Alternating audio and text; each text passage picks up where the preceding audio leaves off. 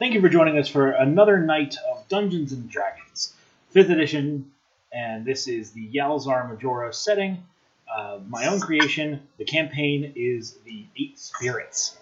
As always, we are joined by our primary host of the 4 players, with the 5th player potentially joining us later on. Our party tonight starts as our cleric. That'd be me, Ogden. Our paladin.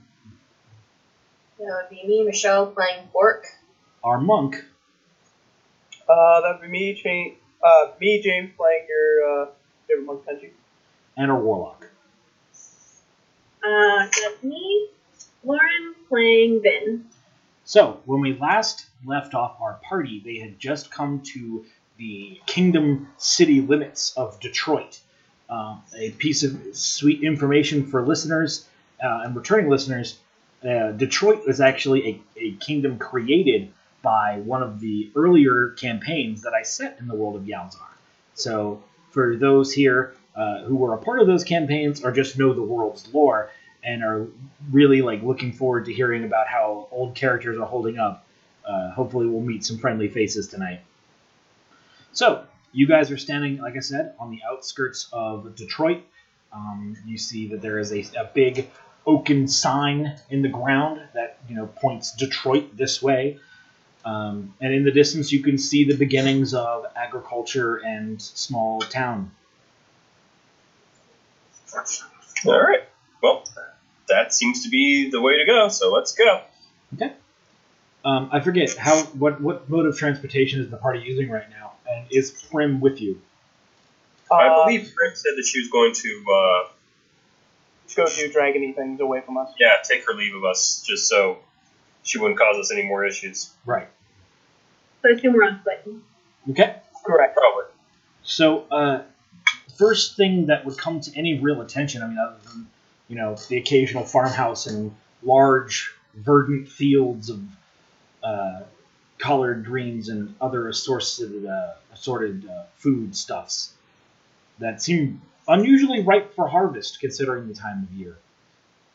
Tenchi, in the distance, your eyes, as sharp as they are able to notice something down the road. Some sort of simple blockade.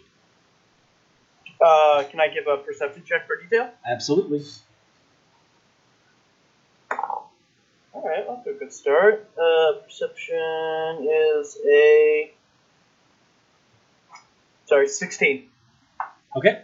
You're able to see that there is a very rudimentary, very basic looking, sort of wooden plank arm sort of contraption that rises over and falls back to gently prohibit road travel. And standing there is a robed person. You cannot see their face, it is hidden. And 2 guards whose armor looks sort of pot-bellied. Their sort of chest armor has a pretty bulbous, almost iconic stomach to the front plates. Okay.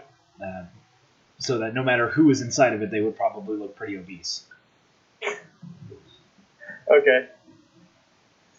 And the 2 guards are wielding a long sword and a spear each.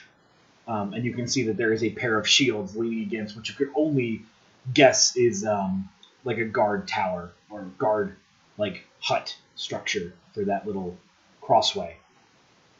Okay. So I just kind of tell the other people in the party, it's it looks like there's a checkpoint up ahead, but I don't know why. We have nothing to hide. Cool. I hope we don't. Oh, Do they look like they're particularly threatening? No, they look like they're bored. But there's another robed person up there with them, but I don't know if that's a passenger or a traveler or not. Well, you would actually be able to tell that there was a carriage that passed the checkpoint somewhat recently, because past the checkpoint you can see a carriage sort of going down the road, quite a ways ahead of you, past the checkpoint even. Okay. So you guys just... Go up to the point and say hi. Yeah. Okay. Mm-hmm. So you guys approach the checkpoint, and when you guys are maybe about 100 feet from it, the two guards sort of stretch themselves out and get, their shoulders all proper and step in front of the sort of simple wooden arm that blocks the path, and the robed figure sort of walks into the guard hut.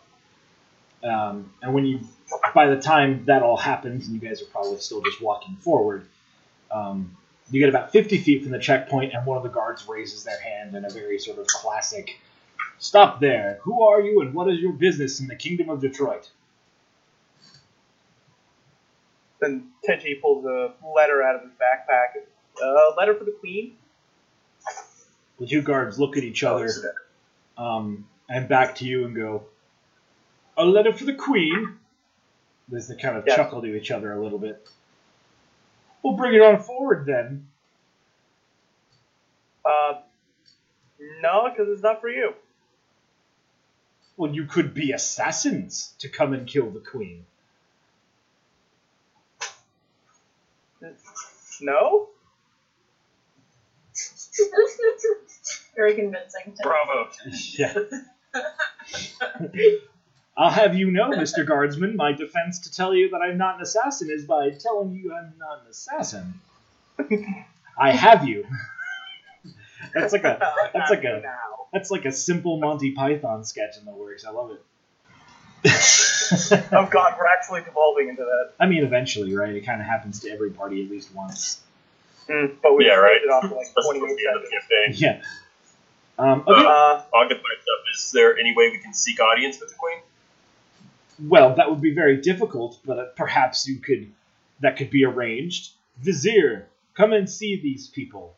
And at that call, the other guardsman, who has not really been dialoguing with you much, only really dialoguing back and forth with the other guard, sort of beckons you forward with a gesture.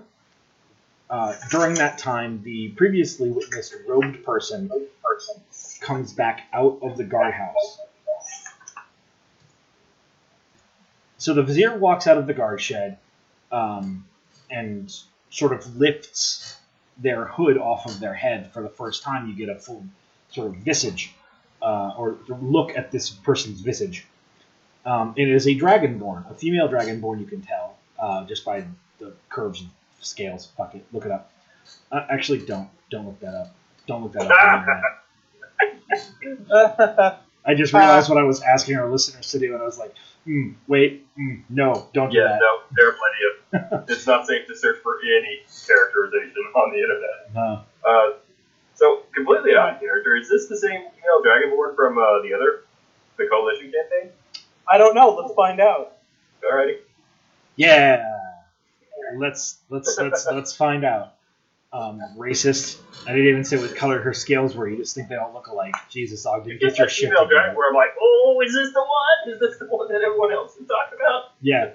Sorry, I digress. Right. So she has red scales and steps forward, and she closes her eyes for a moment and brings up one of her clawed hands. And when she opens her eyes again, they are pools of blackness. And she sort of, looking at the group of you with these empty voids for eyes, sort of scans her hand across you with a little flicker of magic in her palm. And as she scans it across each of you, the little white flamed fire, flares up to the point where after she's done scanning you, she sort of looks at her palm, and there's like a sizable little fire in her hand. And she looks to the guards and says, "They should go to the castle immediately." And with that, she sort of snuffs the fire out, puts back up her hood, and scurries into the guardhouse.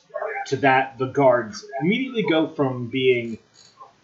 So the guards go from their much more relaxed approach that they've been with you all to this point. I mean, even to the point where they were sort of kind of joking with you as you requested to see the Queen. But, so one of the guards lifts the wooden arm up. You can see at this point it's on like a rope pulley of some sort. very rudimentary, very simple. And the second guard sort of has his hand on his longsword as you all pass. Okay. Okay. So, do you guys pass? Yeah.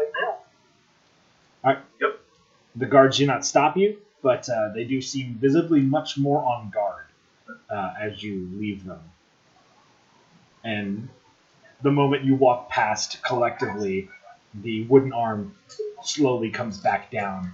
And any look over your shoulder is met with both of the guards, again, palming their hilts of their longswords as you walk down the road. I'm going to give him a little sarcastic salute. It wouldn't be a normal day for us if we didn't get strange looks from the guards. Okay, I just changed the quality setting on my mic. So, you guys make your way down the road, and not long after the checkpoint, you see more and more houses popping up along the sides of the road. This is a very lively sort of area, you can tell. Whether most people make their living off of the land and the farmlands that they own. From the occasional clanging of an anvil you can hear as you walk past some residences. Clearly quite the skilled labor demographic. But also you see some people just slumming it on their front porch, enjoying the wonderful sun that is the day. Okay. So, All right. yeah, I've got nothing to do Okay. right now. So. So moving right along. It's not too long, however, until you sort of begin to get into more urban areas. You leave the farmlands behind you after maybe only a couple of miles of walking. And you start to see more dense houses, more businesses at this point. You've already walked past a tavern or two, but at this point you see a tavern at nearly every corner. And whereas before you would see several places being like, McGurk's Lurk sold here as kind of like a selling point to that end, you don't see that on any of these ends. Although, remembering some local knowledge, you remember that this is where McGurk's Lurks is brewed, so that shit's probably in every single bar, with no real need to advertise that it's sold there. And it's about maybe 2 or 3 blocks of industry into the more urban-y areas of this kingdomhood that you are stopped by a court of guards, about 10 strong, all still with that very the same armaments as the two you met on the road, the sort of pot-bellied armor, spear in one hand, long sword on the waist, shield on the back, some sort of kite shield. You have not actually taken a good look at any of the symbolism yet. And one of the more finely dressed, with a little white plume on his helmet, steps forward and raises the visor of his helmet, looking very much like the slightly portly knight from the Holy Grail. Yeah. It's actually, you find out to be a female, and she is a female woman. Female woman. She is... she Bravo. is thank you. A woman human, and she introduces herself with a strong stance, almost as if the need to impress you. Says, "Stop there, visitors. We understand you're here to see the Queen. Is that right?" That's correct. Well, we've also heard word that there's something quite queer about you people. Excuse me? Well, just look at you. You're coated in that... She means strange, can't she? Oh, okay.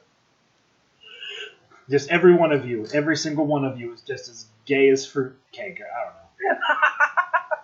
I wasn't gonna say anything, but More expensive time than ever. I'm Calamity apparently. Word gets So around... bad, you start bitching for the other's name. No, That's why he'll never forget that night. No. I just really like using the word queer in its traditional meaning. You don't often get to these days. Anyway, so she says, "There's something awful queer about you.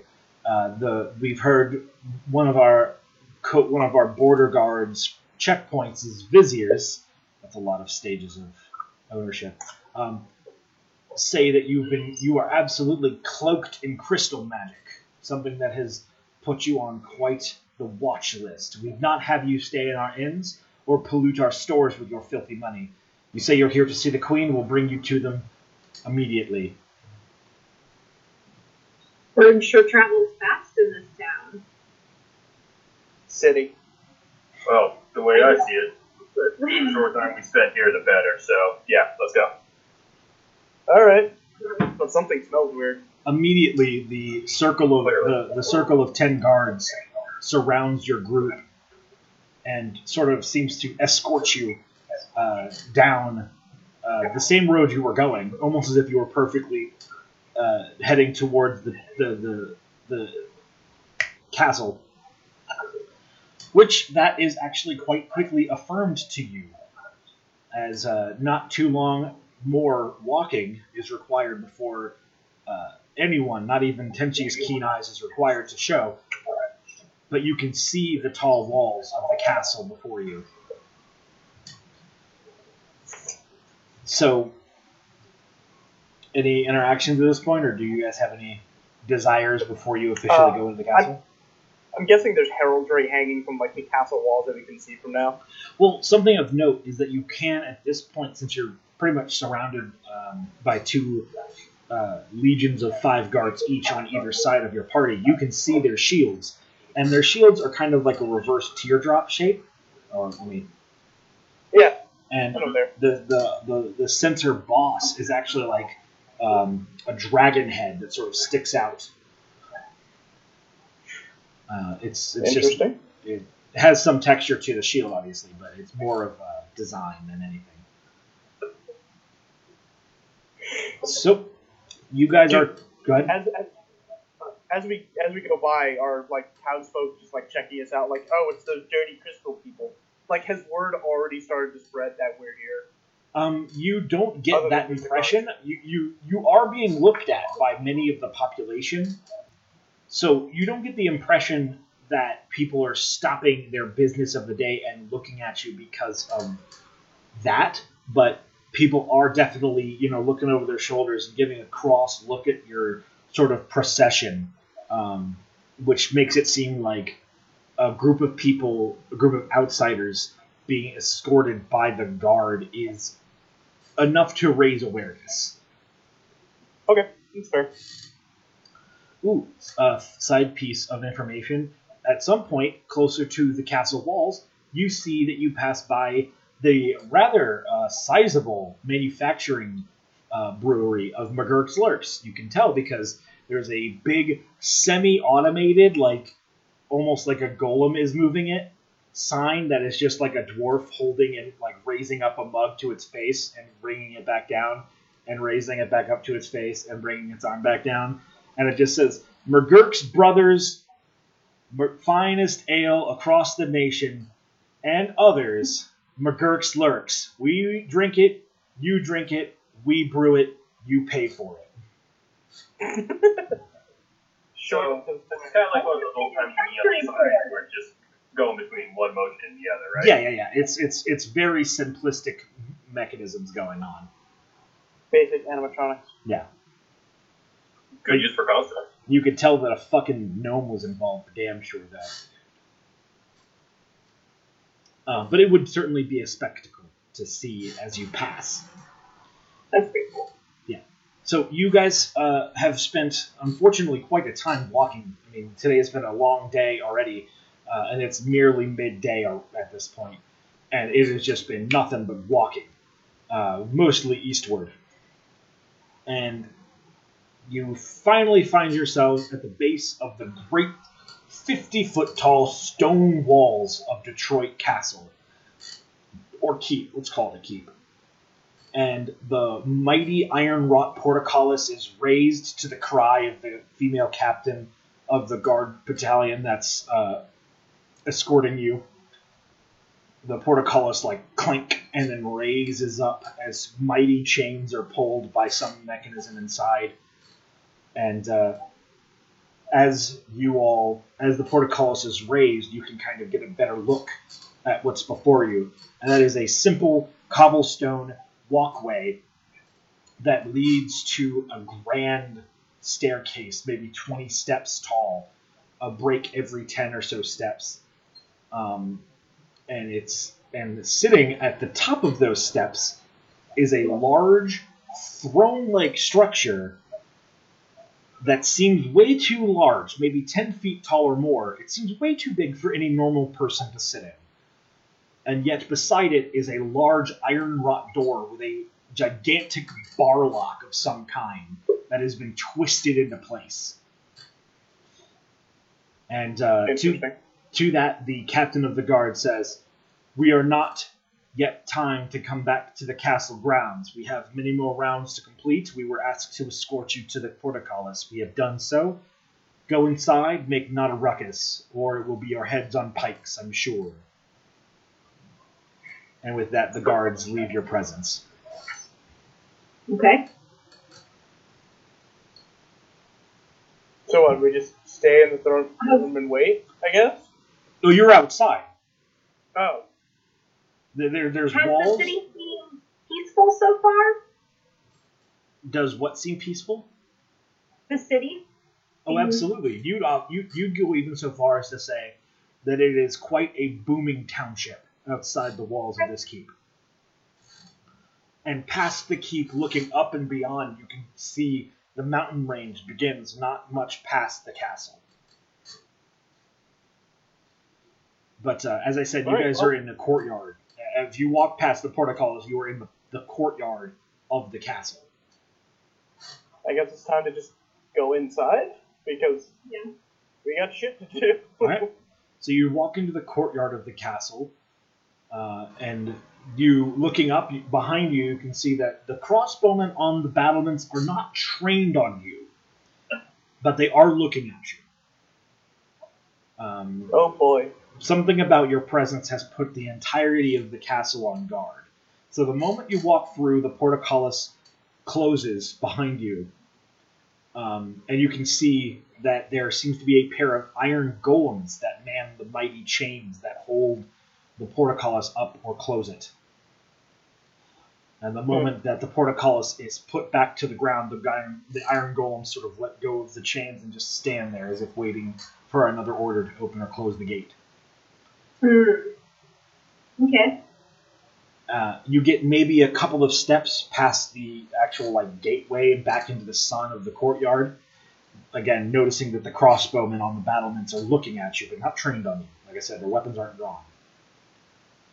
You get only a couple of steps, kind of really feeling the uneasiness of the keep. I mean, to the point where you can look left and see the training grounds, where there are several veteran soldiers who, if you weren't here, would probably be like, raise your arm stronger, put some hip into it, yelling orders to neophyte soldiers, but have stopped. And even the initiates who are training against dummies or each other with blunted swords are kind of looking at you all as you walk into the courtyard. It's almost eerily quiet for how many people are around.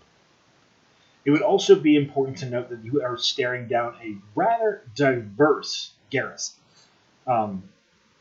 Anywhere from humans to halflings, gnomes, dragonborn, orcs, all walks are obviously accepted to attain rank here. But it's a moment later where the silence ends, and you feel it in your feet before you see. A fire giant steps out from the side of the castle walls and steps before you before walking up the stairs in two broad steps and placing itself, fully clad in black plate mail, places its hiney right in that large throne before the iron double doors that lead into the keep proper. He sort of rests his great sword and rests his hand on the hilt and leans on one of the armrests of the chair that he sits in that was clearly crafted just for him, and sort of looks down at you and goes, "What brings you miserable persons to the great keep that is of Detroit?" Mail delivery. Just passing through, really, but we do have a letter for your queen. A letter for my queen, is that right? Well, I'm afraid you're a couple of almost a month shy of a year late on that mail. You see, you must not be quite keen on up-to-date things around these parts. The queen's been dead.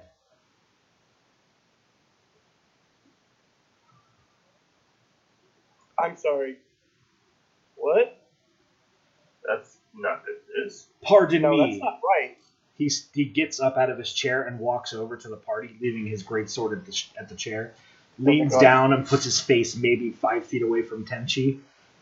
The booming echoes from his voice almost make if you feel like if you were not as stern and strong of a man as you are, you would be knocked off your feet from the sheer wind that his bellows produce. I said, small one, the queen is dead, quite so. Can I do a perception check If you're trying to read. to see if he seems like he's telling the truth? That would not be a perception check. That would be a Insight. insight. Insight?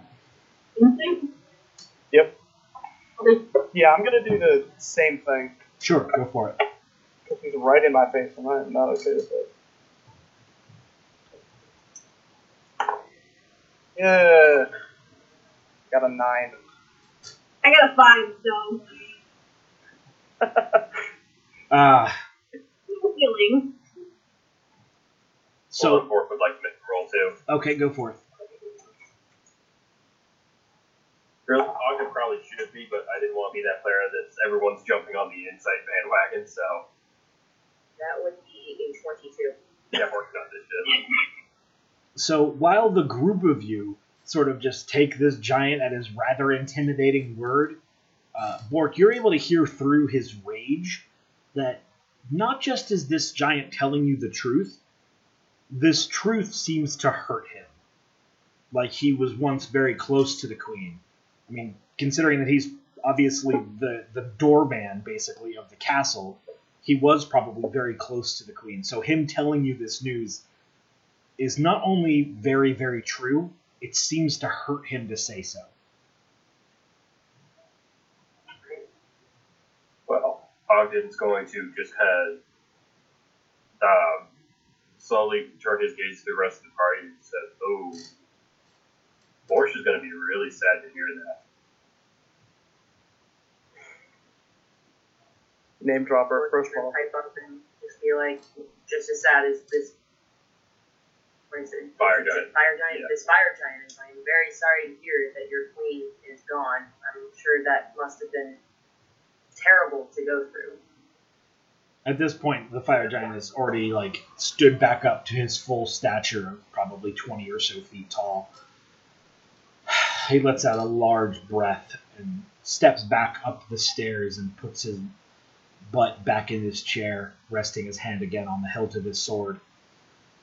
And sort of one hand wiping or stroking his beard, he looks at you and says, "Yes, it was a great pain that fell upon all of us. But it's been quite some time now. Some people have already forgotten, it seems. But you say you have a message for her, then you can certainly talk to who sits on the throne now. I will open the door for you, but make myself very clear to you, small people. If I even feel, on one hair of my arm twitch with ill intent from the air that comes from from the wind around this castle, I will squash you and use your blood to paint my beard." Question. And potentially just kind of raises his finger into the air. Who does sit on the throne now? I'm sure you'll have the answer to that question quite soon, won't you? He rises from his chair once more, and clearly only him being able to do this grabs the large iron bars that have been pulled together and unbinds them and pulls open the great door to the keep. Oh, a security mechanism. Yeah, I figured that's what it was. But I wasn't sure if it was, the queen was actually a giant, in which case Borsch must have had a really, really big dick.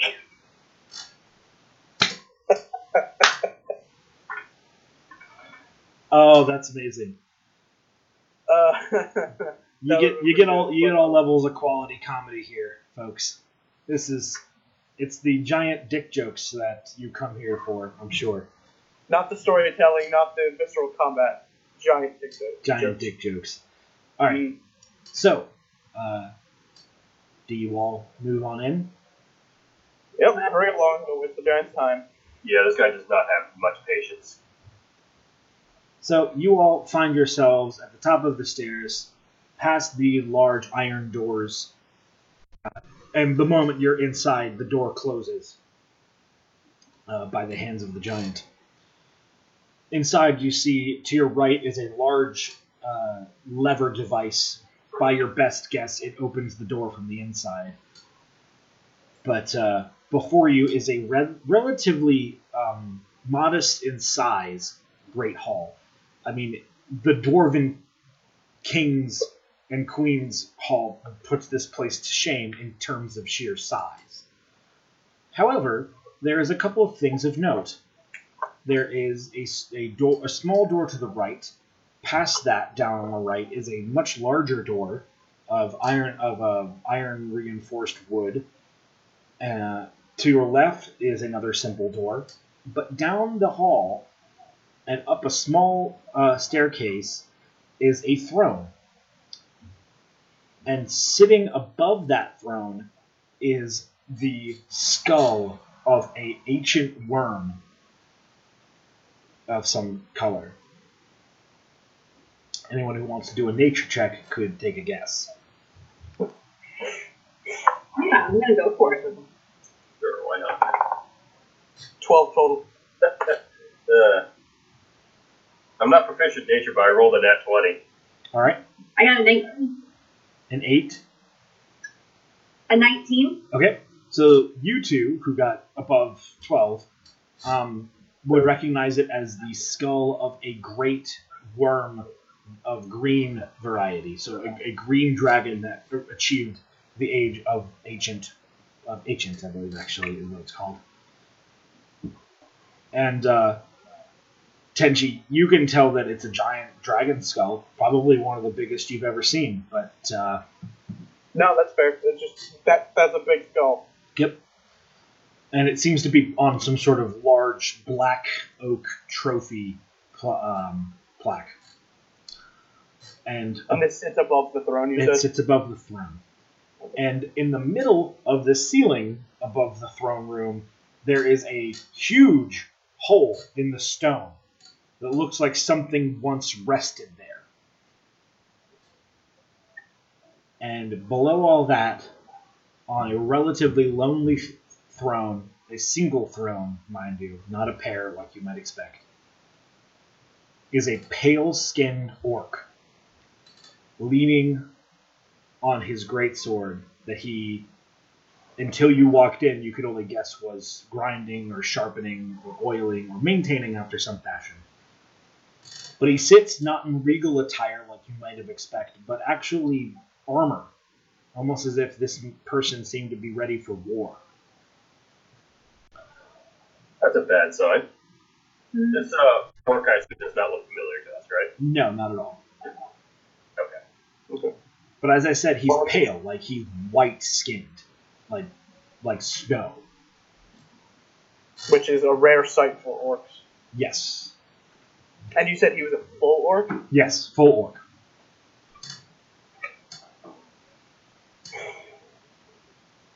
Okay. Greetings. We were told that we should talk to the person who currently sits on the throne. He stands up and, sort of resting his greatsword upon his spaldered shoulders, begins to step down the stairs.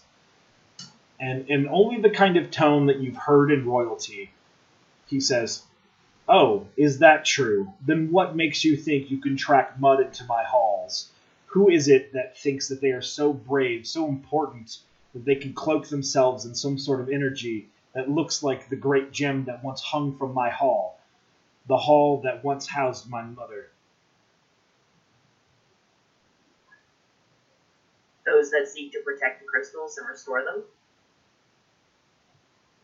Speak your names. Orc. Ogden. Vin. And I'm Tenchi. And as he sort of steps Yelled out from his pocket. right, I'm I'm also here. And the orc man sort of points his greatsword down and almost seems to walk with it like a cane, like some sort of weird badass. And puts his that hurts me. yeah, me too. He puts his offhand. Well, now to we see why he has to sharpen it so damn much. right. Well, you can tell that he doesn't do this often because he's leaning on it with such force, or maybe just applying such force to the ground, that you can see the sword digs into the tile that makes up the hall as he walks forward.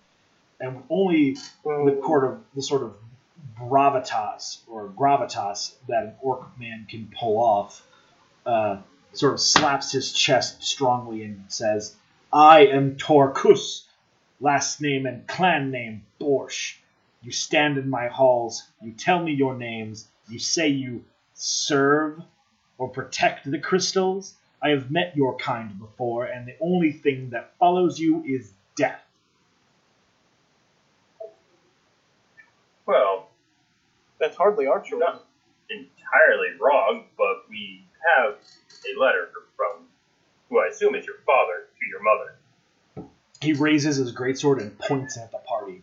As he does this, you see sort of ice build up along the blade, sort of like where, you know how like snowflakes form? They always form in like perfect angles. Yeah. Like sort of angular tethers of ice sort of billow from the blade of the sword. His breath is like speaking after drinking hot tea in a winter's morning. Like just plumes of white smoke from his mouth. And even though the lights don't dim, the room gets colder. And behind him, a visage of wings form. And he says, "Do not speak of my clan name or that you know my father without proof, or it will be the last thing you claim." And with that, all those effects seem to subside. Then read the letter. At this point, he's merely 20 feet in front of you. He has taken quite a step across this room. And he holds out a single white palm to receive the letter from you. I put it in his palm. Turning to the side from you, he sort of throws his sword into the ground, and it sticks into the stone. And he sort of looking at you. Player for drama there. Right. Oh, you know, the help has to have something to do. Of course. And he opens the letter, and with breaking the seal, the wax seal on the letter for the first time, it has been opened, since none of you guys have opened it. A sort of plume of magic sort of gouts to the side. Oh, damn it, it was an exploding ruin. No! And he takes from it a letter and sort of drops the envelope to the ground and looks at it. And sort of all of the seriousness that was in this orc's stature, the way he held himself, the threatening gaze he gave you, the harsh words he said, all of that just leaves him. Like the wind was taken completely out of his sails.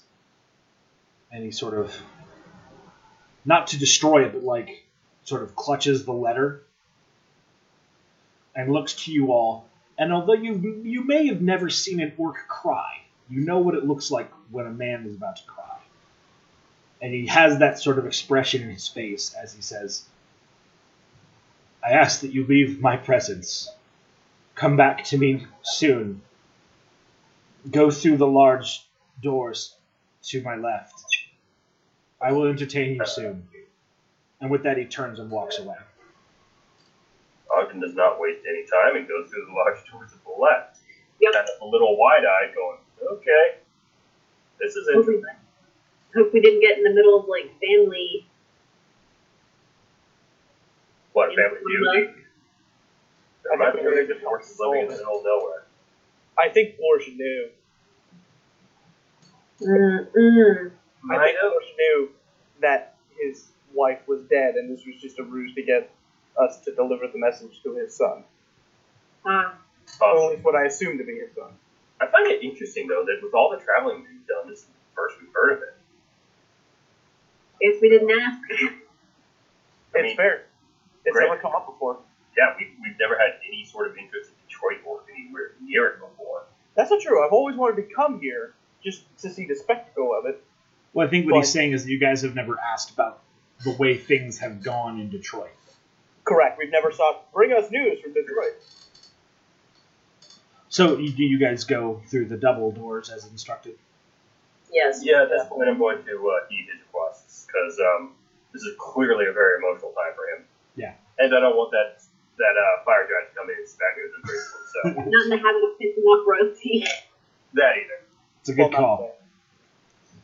Because one-on-one, that garrison outside is fucking nothing to you guys, but 50 crossbowmen all deciding to shoot you at the same time is a rough deal.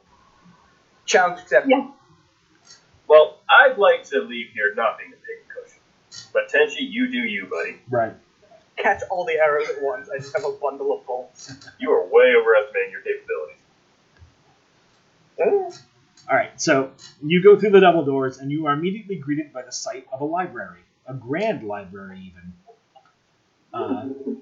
Inside is many shelves of many tomes of musty and ancient qualities, by the look of it. And Just the way I like them. Yep. There's like top 5 adjectives that you use for every noun, and in our subculture of nerd, like musty is only really on any of the lists is on none of the lists except for like books. You hear that and you're like, ooh, there's ancient secrets in them books. Like, I want to see those. You like smell it, you're like, Oh, this is ancient magic. Fuck yes. I'm just going to head over and start perusing the books. There's He's not the coolest scholar, but damn, this is a hard chance to pass up. Yeah. the episode of Futurama where there's like those information aliens with like the engulfing necks. It's like, I smell information. Where is it? That's Vim right now. It's like, I smell ancient magic. I want them. Anyway, not long after you sort of take in the breath of this room, and you see that there's an active like hearth fire going in this library with a slew of like maybe half dozen or so very comfortable looking chairs around that fire. You hear the clicking and clacking of bone. And a moment later, probably just as your eyes turn to the sound of the noise, you see a very simple skeleton robed in a sort of purple or dark purple robe sort of approach you, and he sort of waves his boned hand towards you and says, "Hello, I'm Michael, the librarian of Detroit." Is that still what they call this kingdom? Is it still Detroit? Ogden's instinctively going to clutch at his holy symbol, but he's not going to make any sort of other menacing actions. Right. It is what they call this city. Well, you left the draft in. You don't get out much? No, I can't leave the library. I'm a librarian. He sort of walks past that group of you, and he closes the door and says, "You have to close the doors behind you to let the water in. You know that's the easiest way to ruin a good book." I don't know. I can tell by the look of you. You don't know. I'm lucky I can read. Let's just put it that way. Well, I'm unfortunately unlucky that you can speak so much. What is it that I can do for you in these halls? What are we doing here? We're just waiting, right? Yeah. I think we're just waiting. Right? Yeah, waiting for the, I guess, the king to come and address us. He told us to wait here. Meanwhile, mind if I take one of these books and start perusing? The skeleton sort of looks at you and squints the only way that a skeleton can, by not being able to squint. And just says, Yes, of course. This is what a library is for. Find a book, sit by the fire, warm your bodies, and put your holy symbol down. It won't do you any good. Oh, my apologies. Ogden drops the symbol from his hand. I'm going to ask for a tour of the library. Who can possibly pick one book out of so many without knowing anything? Well, I suppose that's very easy for me. There's only about 4 tomes that I still read. You know, I've read all of these books at least 10 times. But I can show you a couple of my favorites, although I don't know that you would take too much from necromancy tomes. But yes, Bork over starts this looking way. in here. Bork Okay. is not there, huh? Bork is picking wax out of his ear.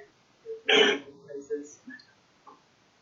You know, that's really exactly To that, Michael sort of turns to Bork and says, "Well, you seem quite uninterested by the majesty before you. Please take your simple self by the fire. I can get a stew going if you desire."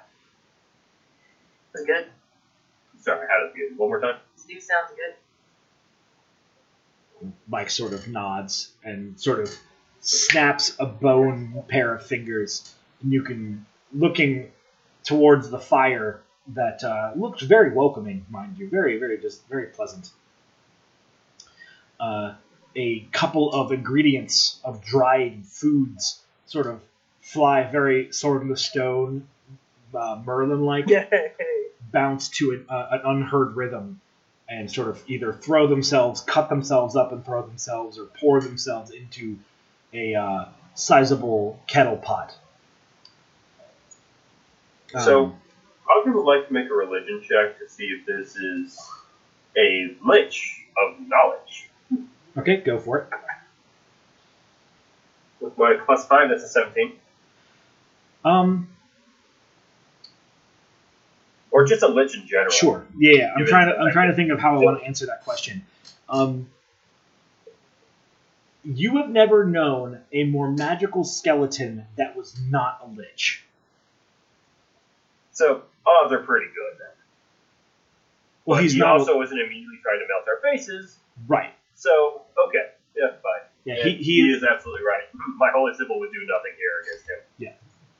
Well, he's not a lich.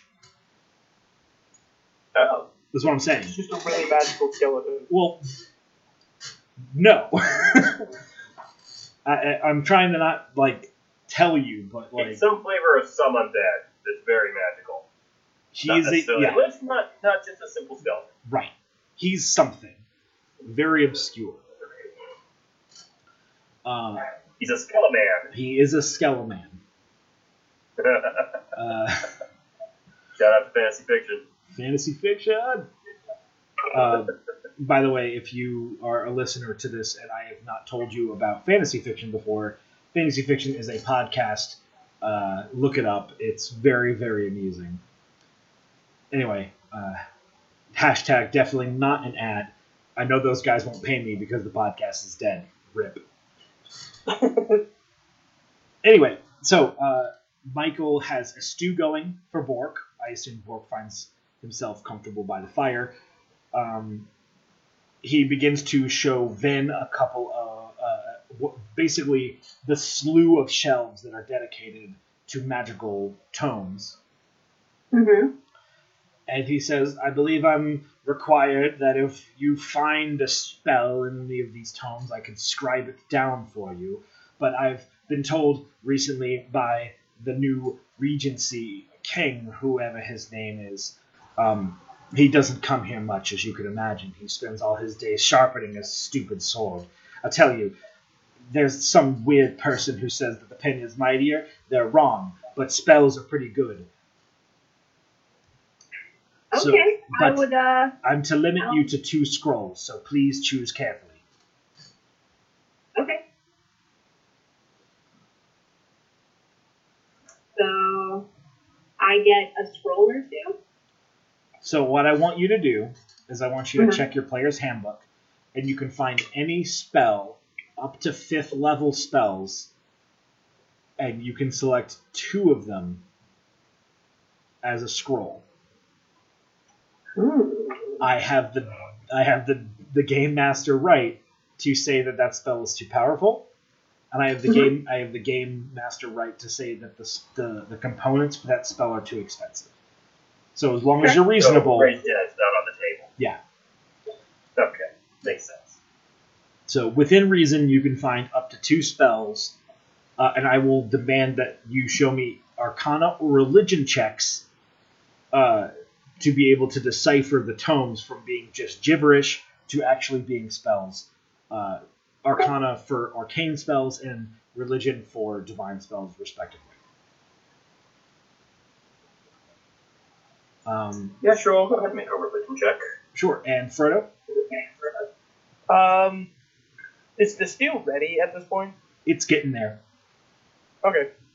Potentially probably just like whip the stew and then probably go and get lost in the library, because what else is there to do in a library? Like he'll read the spines of the book that they have like titles on the spines, and maybe he'll like open one up, see if he finds anything interesting or that he finds worth reading. So yeah. Okay. So you guys, dig into this library, and I won't make you find those spells that you want now. We can talk about it at like the end of or like after session stuff. Okay. I already have On a roll, though, right? I'm sorry. Do you two already know what you want? I have some ideas, but I'm not certain yet. Okay. I rolled a 14 on my religion, so does that limit me to 4th level and under spells? Yes. Okay, in that case, I'd like to get locate creature. Sure. Let me take a peek. By the way, if Tenchi sits down for the stew, Borg already is for sure. The stew is sort of like a tomato-based broth that's clearly like a chicken stock. It's a little spicy, just a little bit, just to put some pepper into your nostrils to clear them out. And it has plenty of rice in it, so it's quite the medley, or dare say a jambalaya almost. Ooh. And you wonder why it's spicy until Michael walks past you all and says, "How do you find the stew?" Well, it's got a nice little kick to it, cleared by sentences. To your surprise, he sticks his tongue out, in which there's only a small little bit left of his tongue. He says, "Well, I have to put a lot of spice in stew, otherwise I can't taste it, If I can't taste the food, then what's the point of eating it? To eat it, I would assume. But I don't require sustenance, it's just pleasant." Huh, alright. So, Michael, was it? By the way, you can certainly have a scroll of locate the creature. Locate creature? Okay, great. I've written it down. Alright. And Michael, can you tell us what happened to the previous royalty? We've not gotten a straight answer from the guy here. We didn't even know she was deceased until about 20 minutes ago. he sort of walks over to you and puts a skeletal hand upon your shoulder and says, "Well, young sir, the tale of the fallen queen is a bit of a touchy and sad story. I'm sure that's why the current king has asked you to leave his presence for the time. The queen was quite of a low birth, and yet, despite that, the hero, or former king, Borsch, after retiring from adventuring and retiring from his kinglyhood as well, if I just speak frankly, he put a baby in her and then went off to one last adventure, so he said. And she ruled in his stead when he wasn't around, which was often, mind you. He didn't give up adventuring after he saved the crystals. He went on many ventures afterwards, and was successful in, I would think, most of them. I have them written down somewhere. He would always come back to the library, you see, and tell me of his stories, and I would write them down. I would use nicer language, understand, but they are somewhere in here. I would love to see those stories. Well, with the king's permission, I would gladly share them." Fair enough.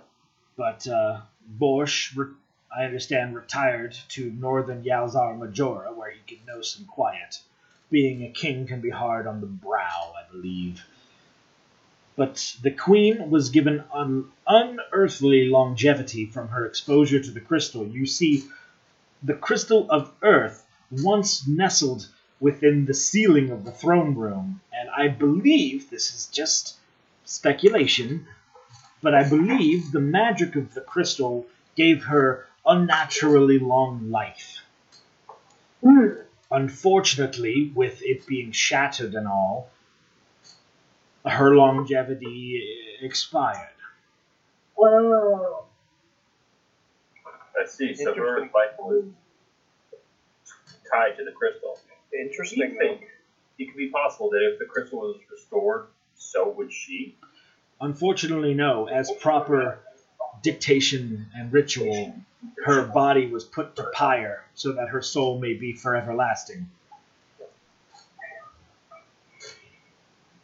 At this, Ogden's kind of stroking his beard and just thinking.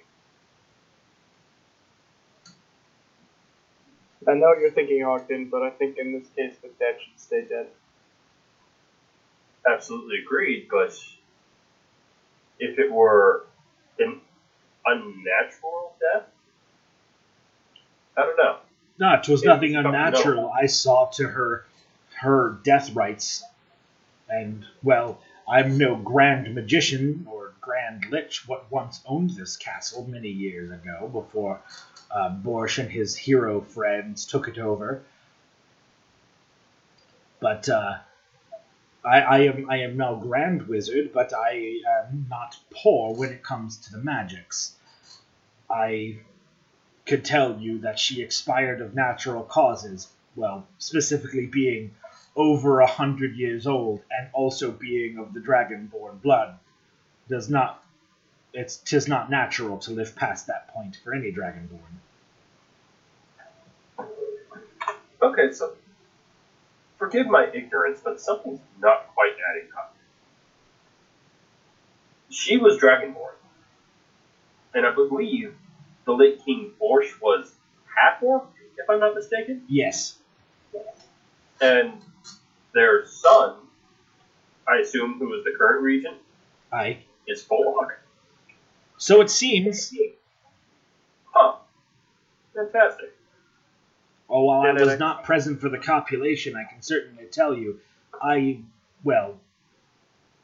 put some fresh hands on, but I did deliver the child.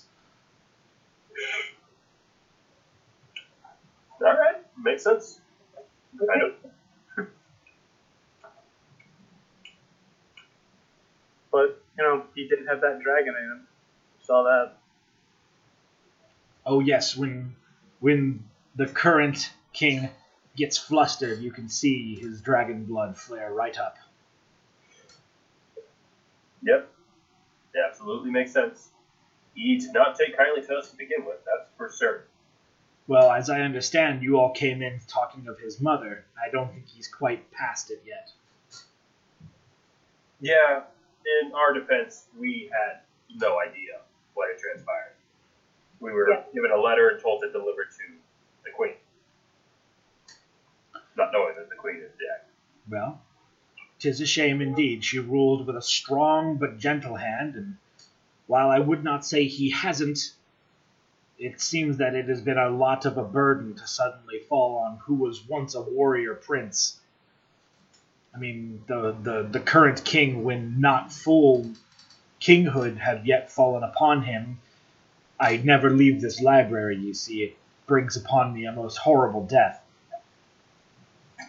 But I understand he used to go with hunting parties every time one went out. He seemed to thrill in the killing, and one time there was a small war skirmish upon our borders, and even though Detroit was not a part of that war, he gladly took a contingency of warriors to assist. Now, forgive me, I not get into history, but I love it so. History's so delightful. As they say, those that don't learn from history are doomed to repeat it. Yes. How far back do the records go for this library? Tenchi asked. Well, I've been the librarian of this place for nearly 500 years. But they go back 1,000 years. No, there was not really many books in this place when I was alive.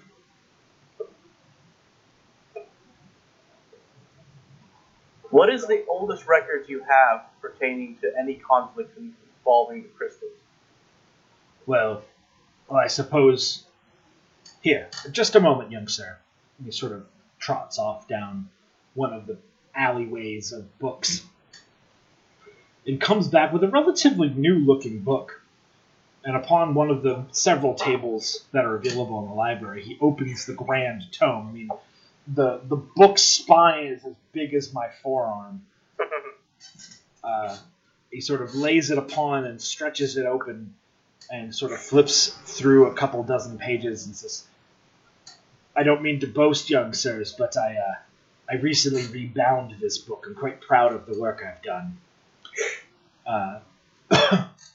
With the whole crystal business being so popular to talk about these days, I figured, well, we might have some fancy dignitaries from that elven kingdom up north. They love their books, Yes, I've heard Yeah. If you can get into the library, I hear it's one of the few that can outmatch the one you stand in. Although, if I'm honest with you, I think we have a couple books they don't. But don't tell them, it will drive them wild. And he goes, here. And he sort of begins to read a script that is in Draconic. Can it in common, please. He reads it out in Common, but it's written in Draconic. Okay. So anyone who can read Draconic can sort of read over his shoulder. Okay. I don't know Draconic. Does anybody? Nor I don't think any of us speak Draconic. Cool. Nope. So in a script The that one none language of none of us speak. So in the script which none of you can understand, he sort of seems to follow along with a boned finger. 'Tis I, the great being known as Chaos, what will come and plunder and pillage what you call your realm. I will take from you the 4 pillars that hold your land up on high, and take them to sunder, drain them of their power, or otherwise render them inert, and you will know me as God. Any man who has to call himself God is never seen as such. He, at this point, Michael's sort of smiling as only the way a skeleton can, by not, points to you and goes, that's what I said, but this is the prophecy. I think it's very interesting. Continues on. Every 1,000 mark I will test you. Every 1,000 mark I will pull and pry and turn the wheel another round and test the greatest that you can bring to my feet. And I will stamp them into the ground, and when I do, your world will know darkness for 1,000 mark more. He goes, it sounds pretty bad, but as far as I can tell, he's never succeeded. Well, then we have a reputation to live up to, don't we? Yeah. We don't want to be the one to screw it up. I think it does. And Mike sort Every of 1,000 years, this happens over and over again? he sort of like wags his bony finger, almost just like sort of gesticulation by accident, says, exactly. Well, what's fascinating is that this happened 75 years ago. Well, sorry, excuse me. Exactly 78 years ago, 7 months, weeks, etc. This happened when Chaos was challenged by my former master, Borsch, and his friends, the human, the other one, the short one, whatever. They challenged Chaos as he attempted to corrupt the crystals.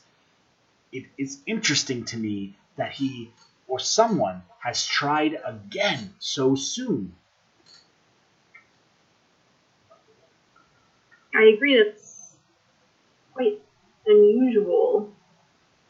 Sounds like a copycat, if you ask me. Mm. Well, he sort of checks over his shoulder as if he is expecting an eavesdropper in this place.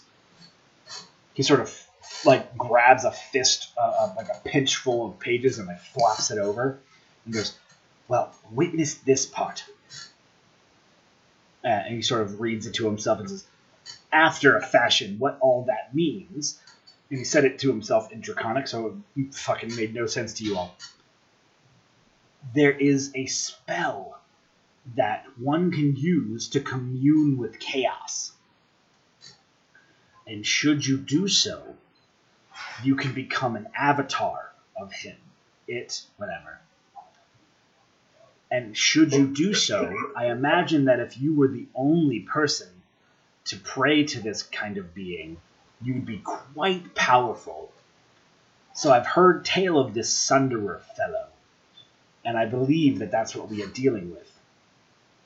Some sort of individual who has fancied themselves the avatar of chaos.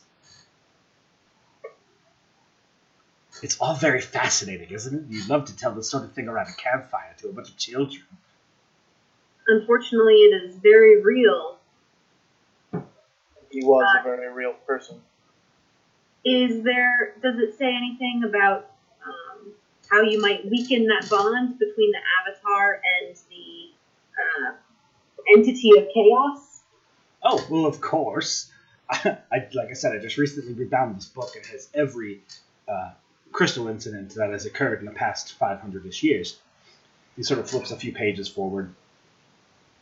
At this, can I say that we take a quick 5? Sure. All right, be right back. And all right, so we're back from our little break. Everyone's reloaded their beverages and gotten snacks by the look of things. So, the stew was lovely. Michael, the Skeleman, was, I believe, enlightening you all to how to weaken an avatar of the Chaos God. Mm-hmm. Is that right? So Yes, he flipped to a few pages down and sort of reads it to himself in Draconic and then sort of translates it to you all. And says, well, complicated magics aside, the simple method is if you hit the manifestations of the avatar enough, it'll go away. But every time you do it, it gets stronger or weaker in different ways. It learns, but it loses power. So, the proper sort of ritual is to, well, I suppose you all are already on this quest, otherwise I don't know why you'd be here, is to establish a link to all of the 4 crystals, and the crystals will open a portal to Chaos's realm. And there you will fight Chaos. And I imagine that since Chaos took all of the power that it needed to have a form only a mere less than 100 years ago, it's the form you find it would be relatively frail. You see, a lot of magic goes into deities maintaining a physical form.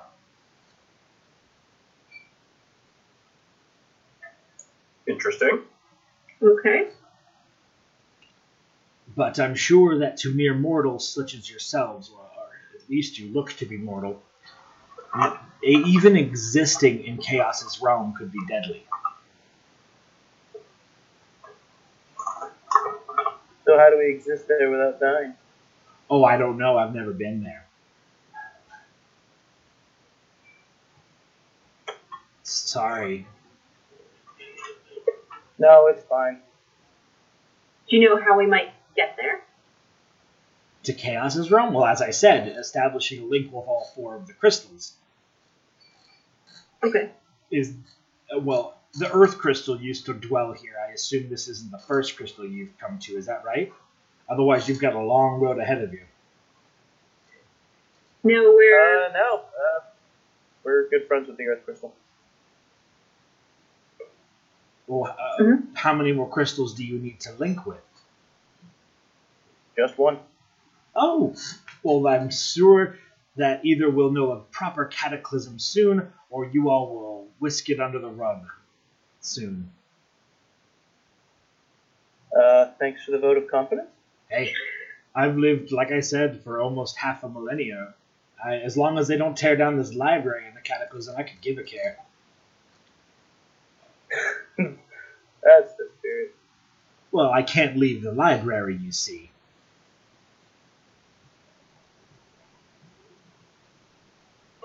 Hmm. And, Well, this is good information. Do you have any other books on surviving in other realms, or? well, that depends entirely upon the realm. You see Feywilds sprinkling gem dust or gold around your feet makes the illusions that you walk on a little more tangible. Going to the dead realms, covering yourself in bone dust makes you invisible to a lot of the inhabitants. Going to the city of brass, you can always paint yourself red. Makes you look like a demon to simple demons.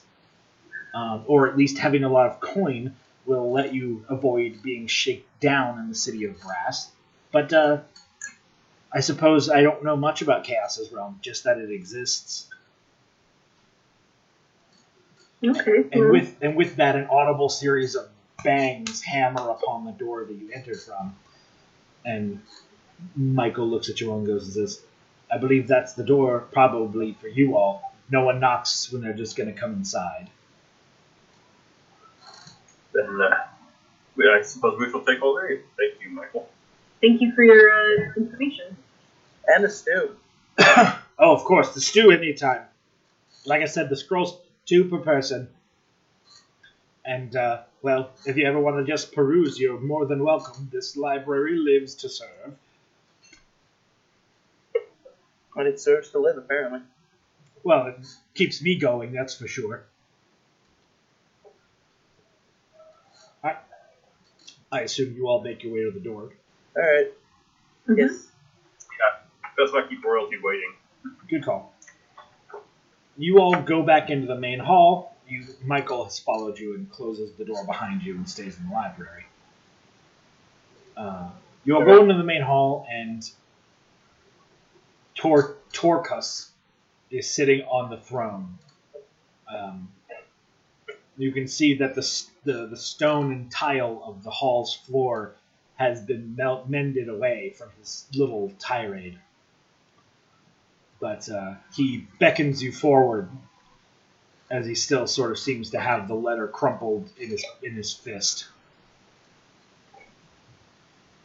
He has unadorned his armor. Make sure we close the door behind us. Oh, Michael closed the door. Just double check, that's all. Sure. He is also unadorned his armor. He's sort of in more regular clothes. Regal and very fancy, but clothes. Well, he's beckoning us forward, so Augie's going to go ahead and walk forward. Yep, walk forward. Yep.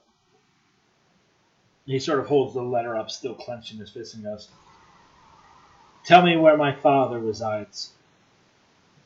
Why? I wish to see him. Pretty sure you can just call him and he'll come right here. That was his instructions to us. That should the Queen ever need him, all she would have to do is beckon him to come home.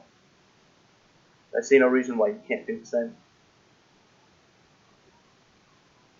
You suggest I just simply yell to the ether? My king, you live in a world full of magic, dragons, powerful crystals, and as we discovered, a force made entirely out of chaos. Stranger things have and always will happen.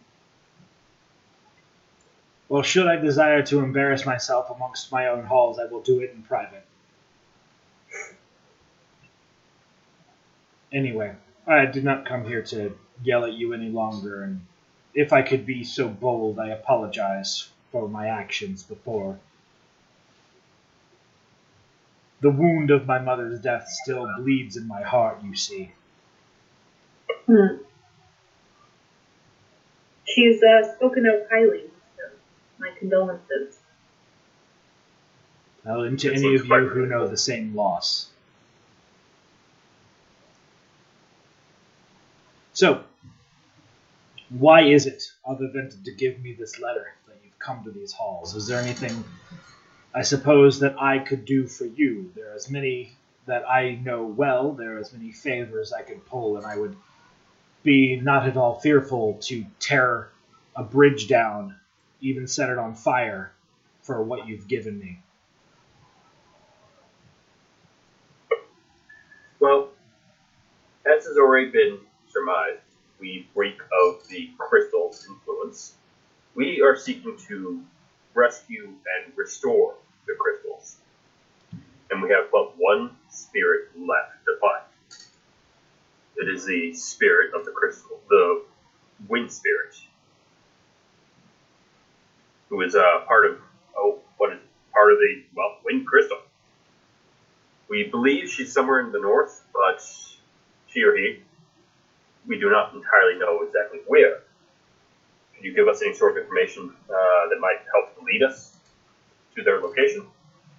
Yes, one moment. He sort of reaches underneath one of the armrests of the throne and raises up a black metal bell. And even though you see him ring it, it makes no sound. And yet, as he rests it back, a plume of black smoke appears from behind his throne, and out from it steps a man dressed in the most darkest tones of finery. You can see that almost as if this person took some sort of lava and gelled back his horns. A tiefling, no doubt, or worse. Leans across the king's front and puts his ear to the king's ear, or puts his ear to the king's mouth and listens and smiles, nods, and his smile grows wider. And then he nods again, takes a step back, and whispers secretly into the king's ear. This whole transaction takes merely 30 seconds. And with that, this sort of person steps back in the shadow cast by the throne, and another plume of black smoke, and it disappears. And Torquus looks back to you and goes, well, not to play myself as a god king or anything like it, but my master of shadows and spies and lies has a bit of a knack for flair. You must forgive him. I asked him about what, well, frankly, I put to question what you just put to me. And he said, well, allow me to take his embellishments and sweet lies out of it. Or, well, not lies, he would not lie to me. But I will take his sweet words out and give you simple facts.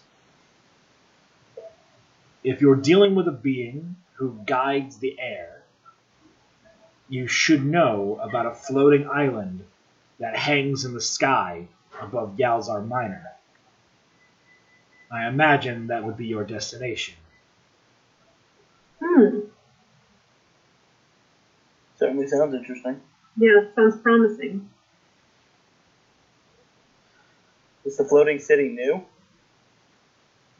Apparently, sort of seems to struggle with the next phrase. Sort of bites his tongue to get it out. Its appearance seems to quite obviously coincide with the passing of my mother, right after the crystals were shattered. This is clearly a difficult subject for you. Only the timing, not the island itself. But I imagine that your quest will take you there. My spy master has also told me that the inhabitants of that island are Arakoa, people of feather and flight. Oh god. Are they hostile? They do not seem to be. They have welcomed anyone who can visit their city. Can't imagine they get a whole lot of visitors then. Well, neither could I.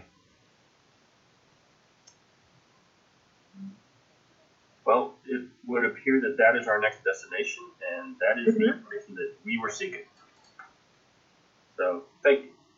My spy master has also told me of something that perked my interest, although it's completely unrelated to a floating island. A woman who hides her true imagery was apprehended by a couple of my guards not too long ago. It seems that she fancied herself a dragon, even though she stood only 2 feet on the ground. Is she a friend of yours? I'm sorry. Your liege, go ahead. Is she a friend of yours? Did she claim that her name was Prim? Indeed. Yeah. We know her. She's with us. Then her head will be spared the headsman's block, and she will meet you in the courtyard. Thank you. You are much too kind. Please. If what you tell me is true, and I could summon my father by merely yelling his name into the echoes of my hall, then you have given me a gift that no information can meet in glory. And I thank you for it.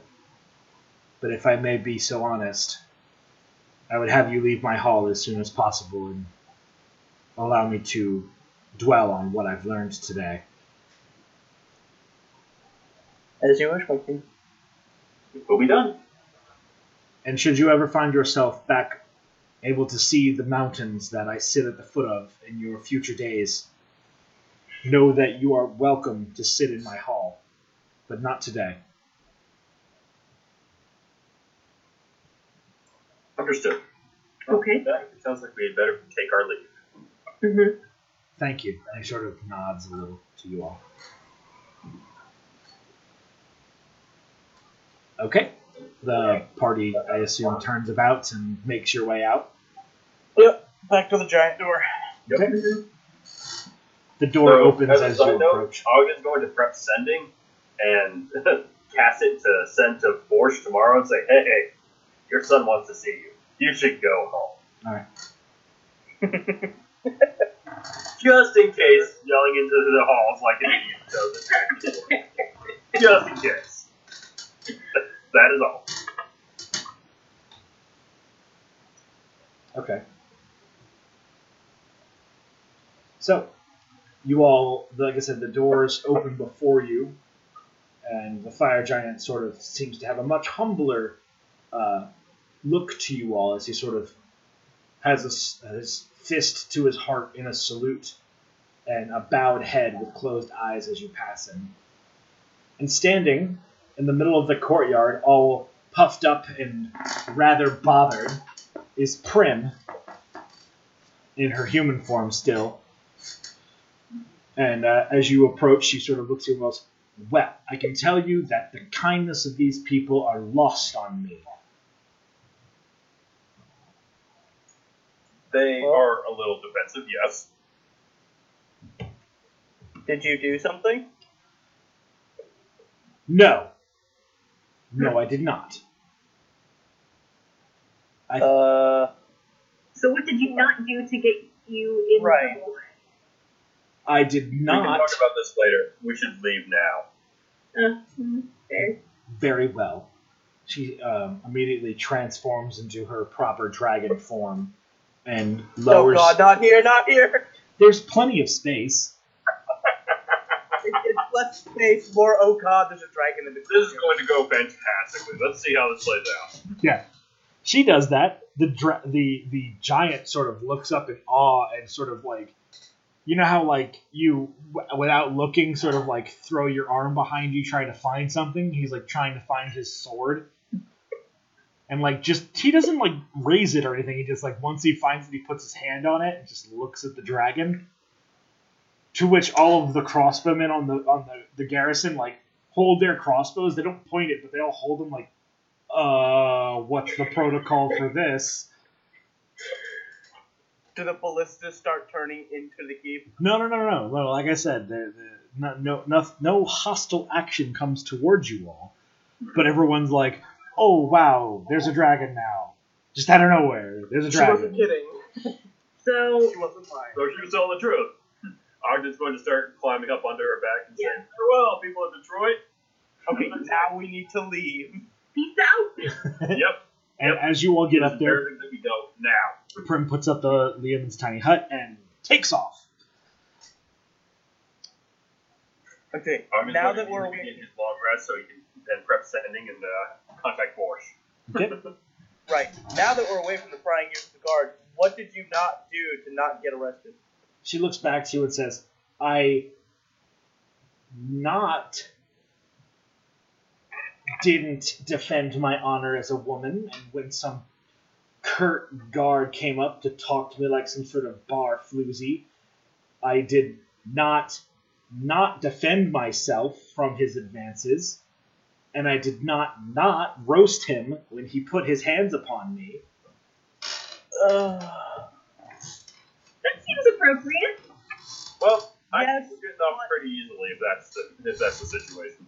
Yeah, but it's usually frowned upon when you melt people. Well, he didn't die, I just burned his hair off.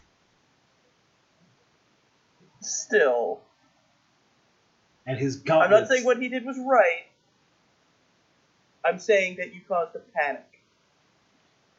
She sort of just like, and ignores the rest of your inquiry on the matter. Men, am I right? Is this what it was like dealing with me?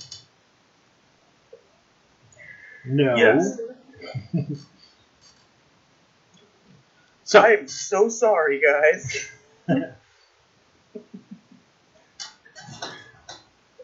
anyway, So, we're good now, Prim. she asks you where to. We are going to... Hold on, I wrote it down. I want to make sure I say it right. The skies above Yalzar Minor should have a floating island. That would appear to be our next destination. Well, I imagine that'll be quite easy to find. Yeah, it should be. So, same deal. We found that. Casting greater restoration on her to keep her from getting exhausted. Okay. Alright, so she begins to fly north.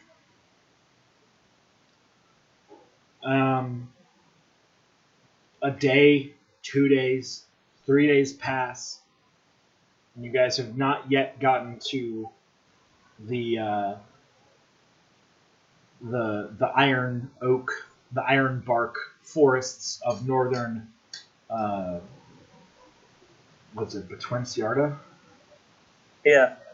Yeah. So we're just over the ocean right now, I guess? No, you're not, you haven't left Betwenciarda yet. Oh, okay. And you have cast sending and sent that message to Borsch.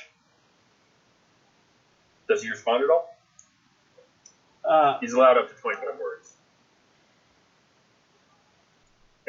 So, several days into travel north, and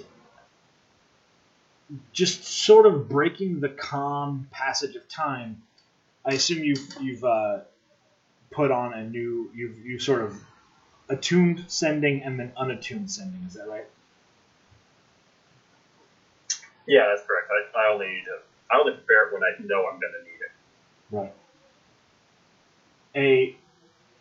A sort of black mass smacks Prim across the side of her head, and she immediately starts spiraling down towards the ground.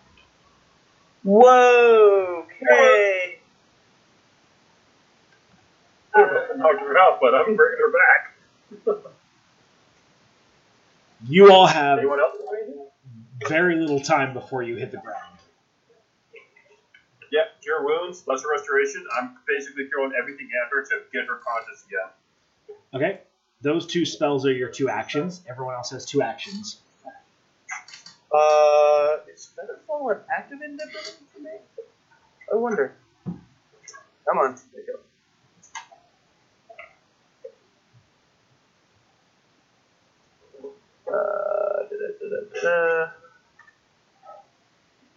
I heal her for 10 damage with my cure wounds. Okay. And whatever lesser restoration does.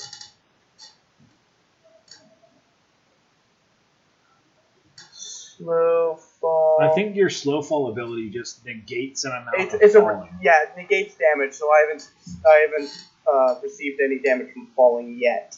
Correct. So I got nothing else I can do right now. I can't cast levitate or anything. So Well, I'm gonna cast levitate. On who? Well, the max is 500 pounds. You can't target Really, Prim with stop that. yourself. What? I said you can't target Prim with that. False. Okay. You can save yourself at least. I know that sounds a little selfish, but Well, you know, it's unfortunate if she casts Levitate on herself and then is dragged down by Leomund's tiny hut. It doesn't really help. I believe we can leave the hut, right? I think when you cast a spell, you can designate people that are able to go in and out of the hut without any sort of impediment. Well, that's correct, but the point of the spell is to keep you on her back so you never fall off. so we're not allowed out of you're that. throttling down. Oh, Right. dear. So you guys have been elected specifically to not be able to exit the hut. Is the purpose of the spell.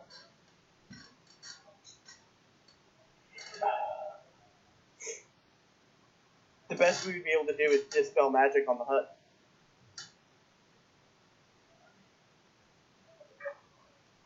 Yeah, but you only have 2 actions worth of time, effectively. Yeah, I can't do anything until I take damage. Alright, so let's just say that's all you guys do. So, well, I have Dimension Door. Mm-hmm. How high up are we? Let's say 500 feet.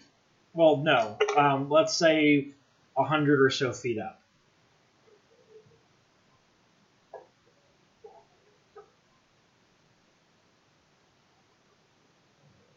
Okay, well,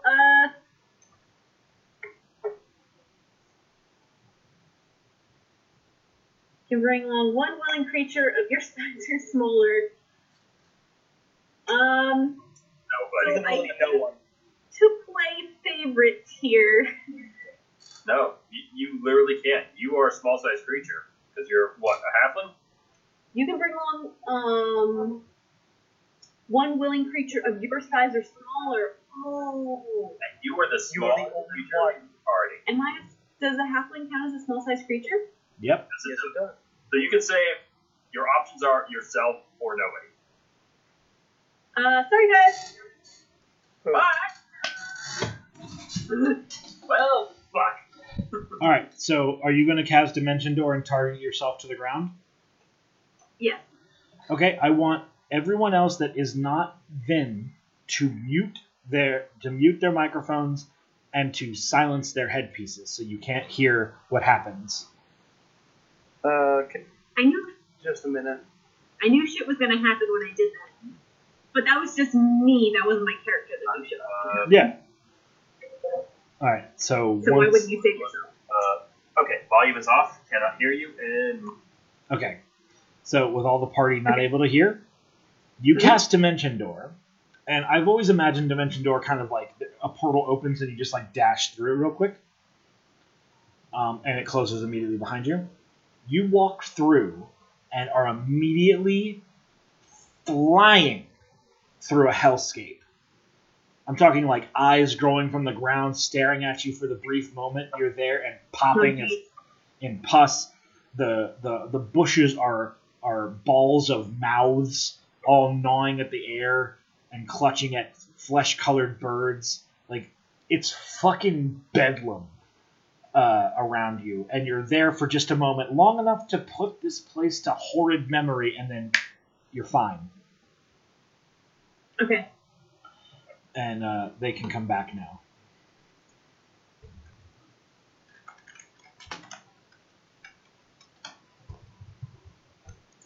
Let's see how long it takes them. Are we good? Yeah, you're good.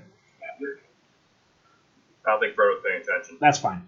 You all So Lauren, Vin teleports to the ground, and you see Prim nosediving before you. And through the curative magics cast by Ogden, Prim sort of shakes off her unconsciousness and sort of rights herself And instead of just like dive bombing into the dirt, she's able to sort of roughly land. And although she fumbles onto her side, and you guys are flung off of her back and onto the ground, and only take one measure of fall damage, which for Frodo is 0, but for the rest of the party is 3 damage.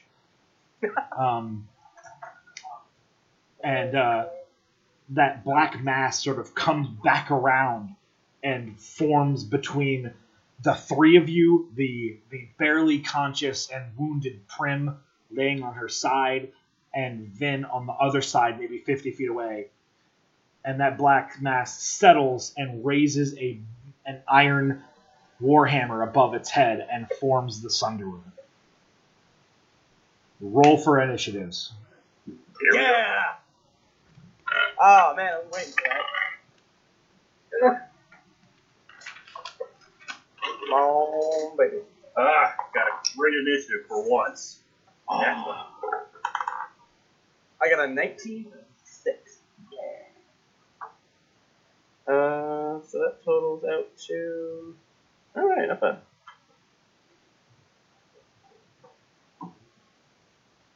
Put all this away now.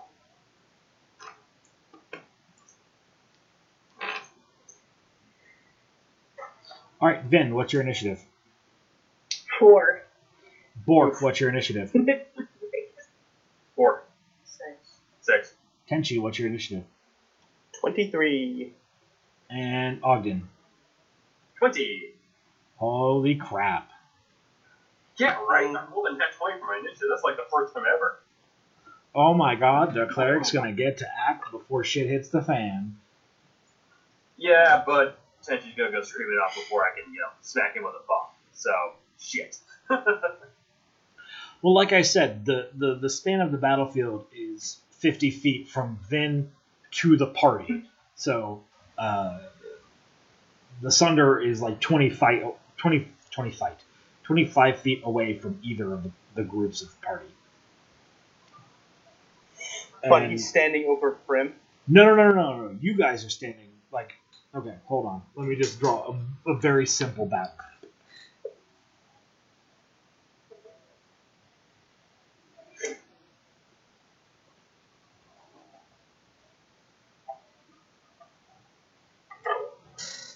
This is the battle map, basically. Okay. This first dot is Vin. That's the Sunderer. That's the other party members, and that's Prim lying on her side. That works. So first on the initiative is Tenchi, but before, at the top of the initiative order, something occurs.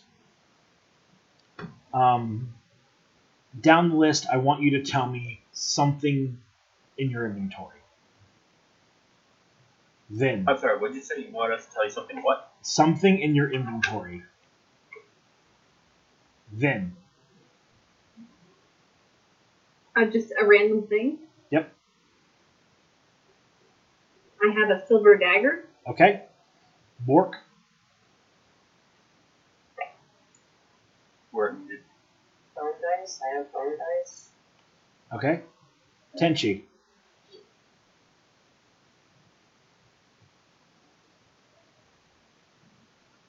Tenchi, tell me a random thing in your inventory. Oh, sorry, I was muted. I have the glass rose from the Lamian. Okay. Ogden. I got my boots of Elvenkind. All of those things rust away. I was afraid of that. I'm so glad I did not pick my plate mail. Yeah, Have to deal with that bit. that would have sucked. Okay. We're around barefoot like a hobbit now. Yeah, Awesome. well. You're probably wearing socks. Anyway, Tenchi, you're up. Okay, so I feel this thing like dissolve from my pocket. I'm just like, wow, that's weird. I'm gonna move around to his flank, not in melee range. I'm gonna probably be about 15 or so feet from him, and I'm going to do my magic fists attack. Like the Yeah. Hadouken thing, or like Fangs Yeah. of the Fire Serpent? No, the Hadouken thing. Okay. Because I can still make it's radiant damage, not fire damage, and just I don't know. I haven't used it in a while. So rolling for the first attack.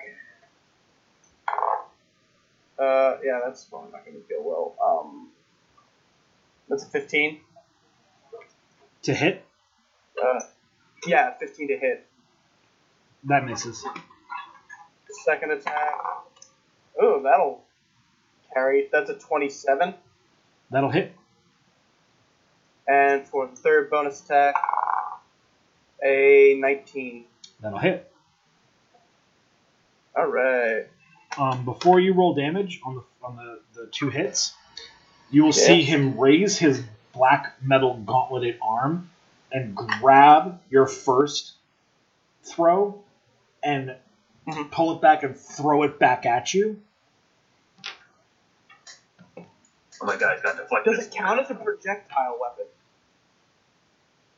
This is not like 5th edition never mind. printed bullshit. Okay. This is dumb Yeah. thing I made up. And he threw back at you and rolled a total of a 23. Does that hit you? Yeah. What's the damage? D8? Yeah, it's a D8.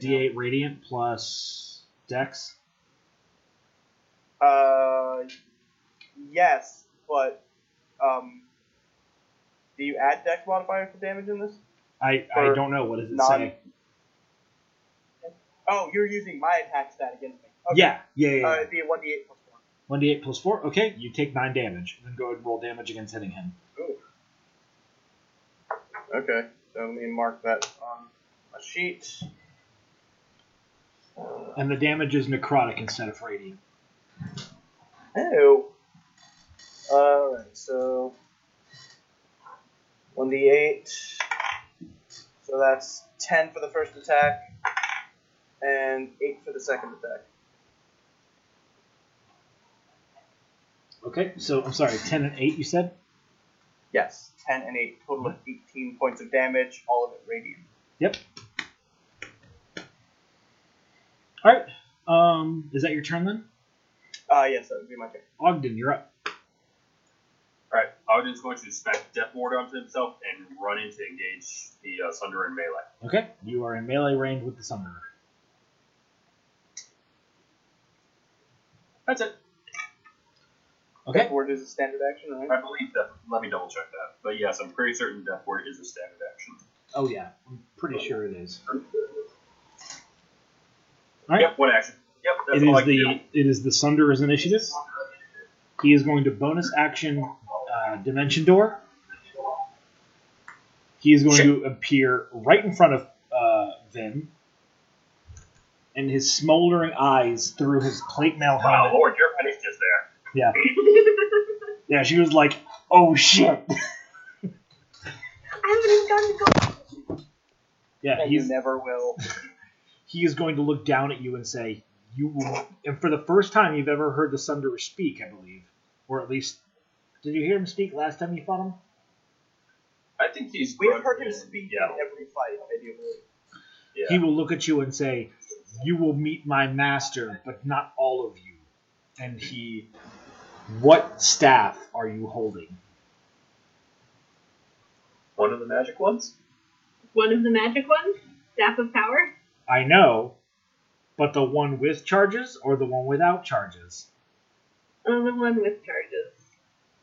He reaches behind you and pulls the staff from your backpack and crumbles it in his hands, Ooh. and then punches you. Wait, when you break a Staff of Power, it creates an explosion? That is correct, and I'm rolling the damage. Oh, okay, okay. Can you tell me what the damage is? It's like some amount of force damage, right? I'm sorry. What?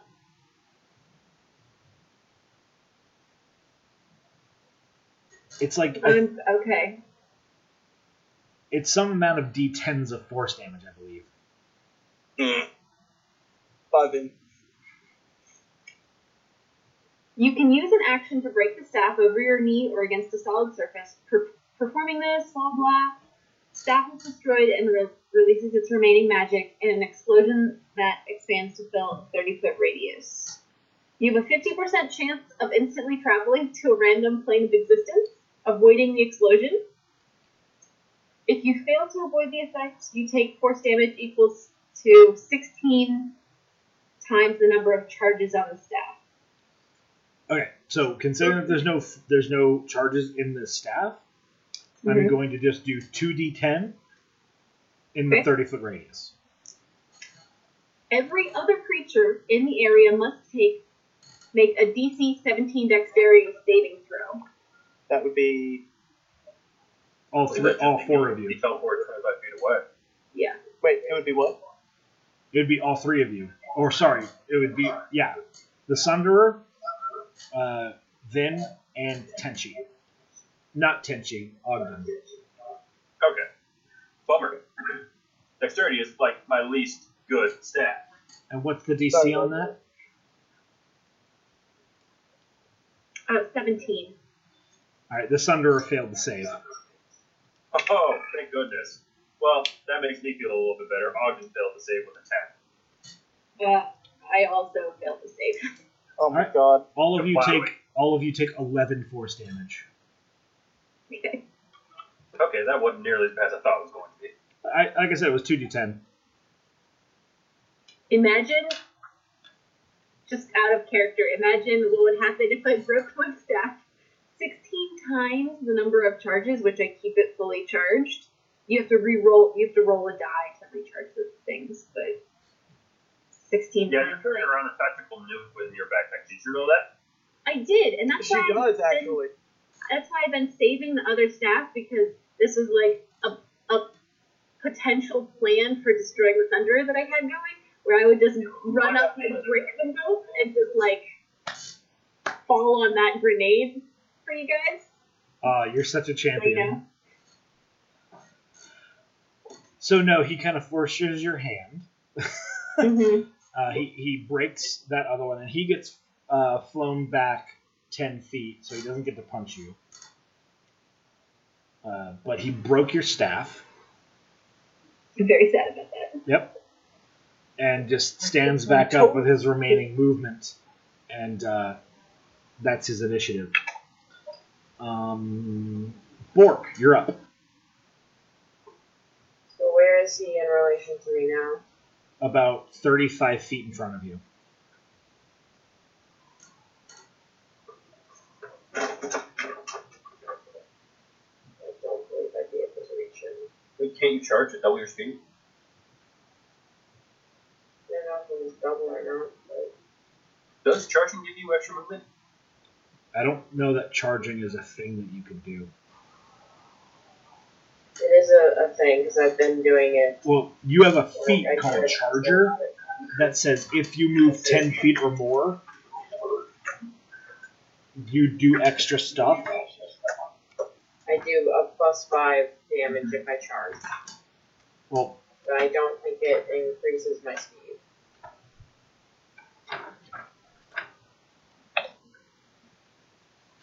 here, I'm looking into the feat right now.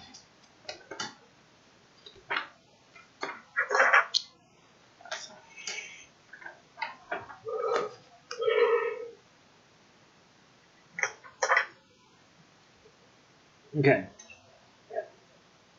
Oh, wow, we've been using Charger wrong. Really? Yeah. When you use your action to dash, you can use a bonus action to make one weapon attack or to shove a creature. If you move at least 10 feet in a straight line immediately before taking this bonus action, you either gain +5 bonus to the damage roll or push the target up to 10 feet away if you choose to shove it. So, Bork would use his movement, move up to 30 feet, Right. take the dash action, and at the end of that, a bonus attack to charge with a +5 to damage. Not charge. Stop using that word. I'm going to try and break you guys of that because it's not a thing. But because of your feat, Charger, if you dash, and the last 10 feet that you use to move is in a straight line, you may bonus action attack for +5 damage. But it does not increase my speed. Well, it does. In this exact scenario, it does. Because what you do is you move the 30, and then you dash. And because the last 10 feet of your movement, granted, 5 of it was dash movement, and 5 of it was move action movement, the last 10 feet was in a straight line. Okay. So you could do that and get to your target and still get your bonus action attack this round. But as you've been doing it, do something else anyways. Okay. I'm going to vow to kill this thing and walk up probably about 10 feet. Oh shit, she's doing the RP walk now. Actually, hold on a second before we go into that. The dash action explicitly says that it equals your speed after applying any modifiers. With a speed of 30 feet, for example, you can move up to 60 feet on your turn if you dash. Page 192. yeah, I understand. So, yeah, dashing actually does increase your speed. Well, And coupled with her feet, yeah, in theory, she could just dash in and then use her charger feet to make a bonus attack. I think we're all on the same page on that. Okay.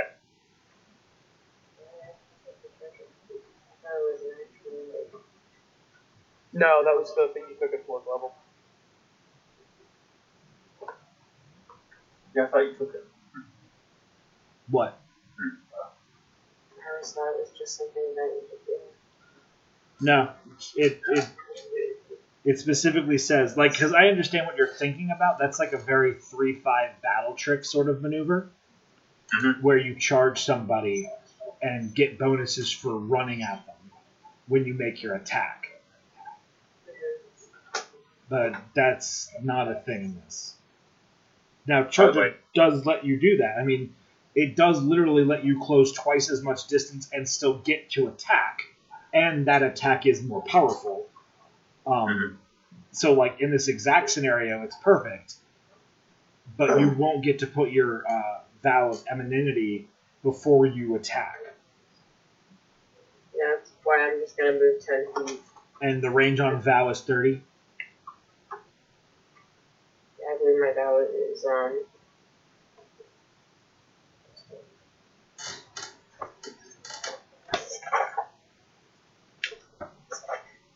right now.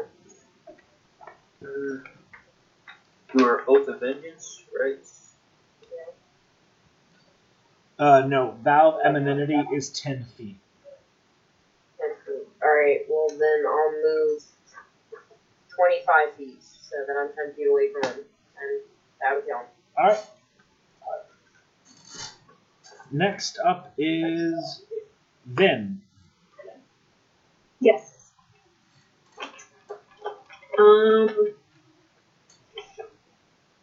I'm going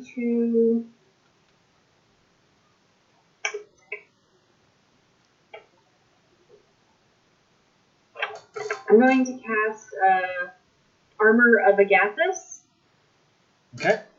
and I'm going to put some distance between myself and the Sunder.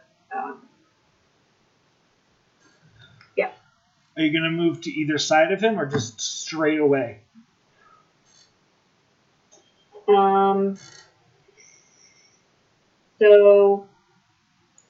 Well, he's 10 feet away from her at least, right? Because he got blown back because of these. Oh, yeah. So, like, there's no attacks of opportunity. I was asking for, like, Okay. directional sake. so if he's like here and like Prim is here and I'm like over here, right? Mhm. How far between me and Prim? So he's in front of you. It's like almost kind of like a line. So Okay. you'd have to like go around him and then forward to get to Prim. How many feet? Trying to like geometrically put that out. Let's say 60 feet to give him at least a 5-foot berth. Right. Alright, well, in that case, I'll just go 25 feet sort of in her direction. Diagonally towards her. Yeah. Okay. Alright. Do you want to throw lightning at him at all? Well, I cast Armor of Agathis. Right. Sorry. Mm-hmm. Okay. Initiative resets.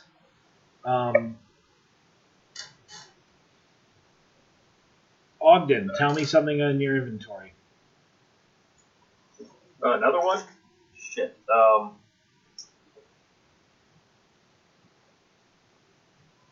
boy. Probably my prayer book. Tenchi. 6 copper. Bork. My holy symbol. Vin. I have a gilded werewolf claw. Alright. Bummer. So the holy symbol and the prayer book fly from your inventory and 10 feet away from you onto the ground. So not destroyed. That's nice. Correct. And you see a black hammer form and smash those items. So you have it, bro. Shut up. But as that happens, you see either, for Ogden's holy symbol, you see Gnome hold the hammer up and away from your book. And for Bork's holy symbol, you see Shade wrap his bat claws around it and hold it up from your symbol, and it smashes into the ground next to it. For Tenchi's 6 copper, they fly from your coin purse and cut into your face. And that was the price, literally the price I paid. You take 6 damage. Ugh. Then your gilded werewolf claw that I'm sure you treasure so Call dearly. back to a previous episode. It is a callback, and I appreciate that from a lore perspective. But because I'm sure you value it so much, it flies from your pouch and sticks into your foot. For the next round, your move speed is reduced by 10 feet, and you take 3 damage. Alright, I'll take it out of my Armor of Agathis damage. Can I damage the werewolf claw? No, it damages the Sunderer. Sweet. Ooh, handy. Oh, speaking of werewolf claws. So that is 20 damage. It's not 20 damage, it's 3 damage. No, every time... the way Armor of Agathis works is... when I am... I love how you're trying to throw the book at the DM. This is going to work so well for you. Armor of Agathis deals damage back to the attacker for the amount of damage you receive to the temporary hit point pool. Alright, hold on. I'm gonna read it. Okay.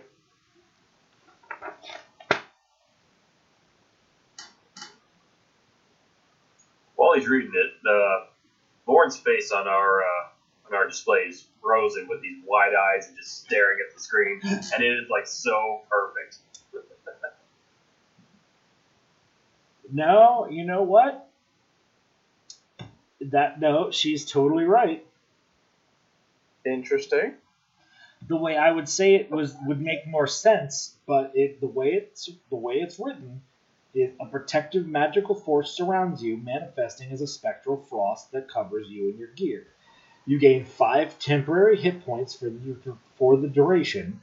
If a creature hits you with a melee attack while you have these hit points, the creature takes 5 cold damage. It doesn't specify whether or not the melee attack deals the entirety of the armor's damage. It just says if they damage you, that's what you take. I guess that's why there's no actual rule for casting it at a higher level, because then that just stacks and stacks and stacks. That's not true, because it says at higher levels, When you cast the spell using a second level spell slot or higher, both the temporary hit points and the cold damage increase by 5 for each spell slot above the first. Alright. So, unfortunately, Lauren is absolutely fucking correct. Even though she only lost 3 points of her Armor of Agatha's hit points, she still retaliates with 20 cold damage. Jesus. That's fantastic. That spell's fucking dope. That is pretty good. Lauren, we lost visual on you. Is everything okay? I think we lost audio too. So, it is the Sunderer's initiative, and by that I mean it's Tenchi's initiative. So, did we decide if the Thunder took damage from my, Yeah, he took the full 20 damage. I read the spell, and that's the way it works. Even if you take only partial of the armor away, you still take full damage every time you damage it. It's kind of awesome. Is Armor of Agathis a Warlock only spell? No, it's just an abjuration spell. Yeah, it's arcane. That is so good. Yeah, I like it. It's the way to deal damage, like, an instant. Now it's warlock and wizard only. Oh, sorcerer doesn't get it? No. Oh That's shit! interesting. No, it is. It is Anyway. purely a warlock spell. You're absolutely right. Yep, only warlocks get access to Armor of Agathis. That might be why. So, with a lot of Warlock spells, the few that there are really potent. Yep. Anyway, is it my initiative? Right? Yes. Yeah, sure, why not? Yeah, sure. Are we Okay. I'm going to jog lightly up to the Thunderer, who I can only assume is like 5 feet from me at this point. And I am going to go for the full banquet of 2 plus Flurry of Blows. And I'm doing the special modified version of Flurry of Blows. Give him the full beats. Mm-hmm. So the modified Flurry of Blows only affects the 2 hits that come from Flurry of Blows, right? Correct. Okay. So first attack is a 18. Second attack is a 22. First Flurry of Blows is a 17. Second Flurry of Blows is a 27. I believe all of those hit. Did I hear anything below that 18? The 17 was the lowest one. Oh, then 17 misses. 17 misses. Okay. Alright. So he's getting dealt necrotic damage for one of those attacks. I'll let you know which one it is. 6 regular, another 9 regular, and then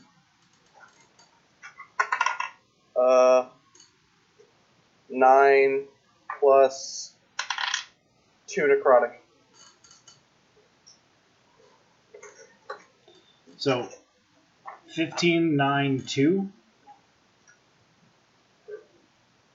Yes, I do believe that was it. Okay. And I get 2 temporary hit points as my fingers light up with claws and just tear away flesh, and it just kind of forms over my body. Well, no real flesh, but yeah.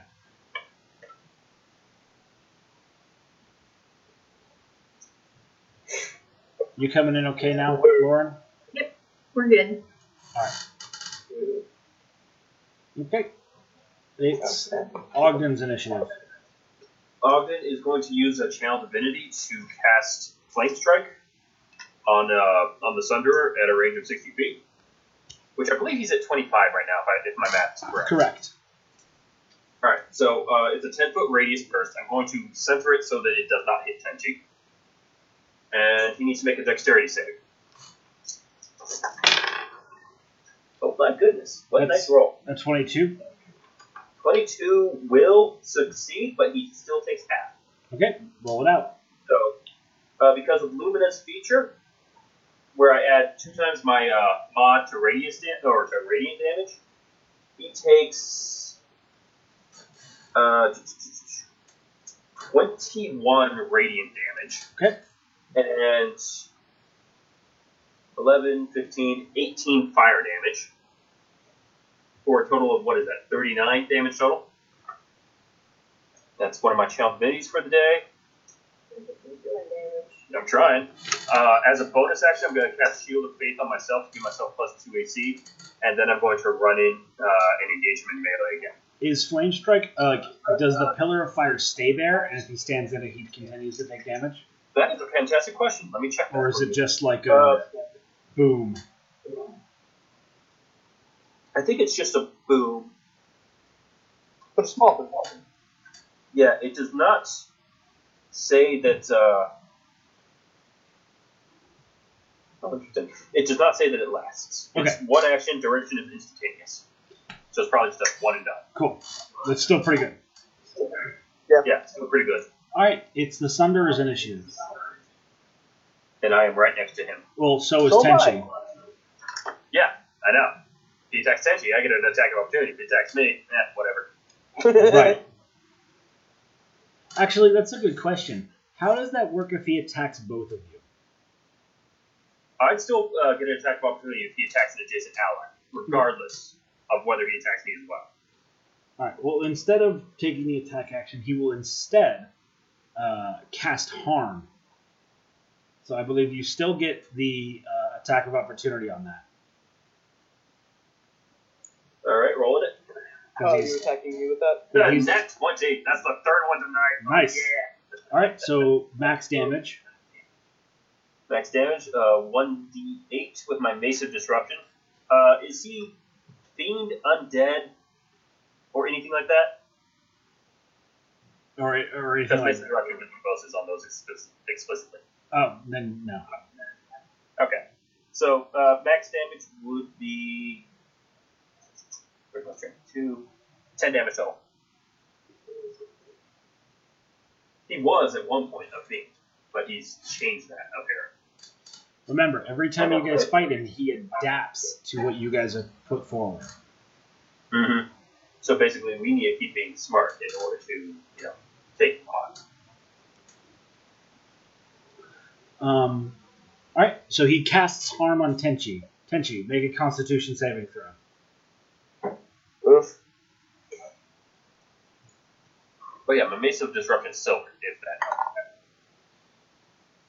helps. 2. Okay, you take 14d6 necrotic. 14d6? Holy crap! Bye.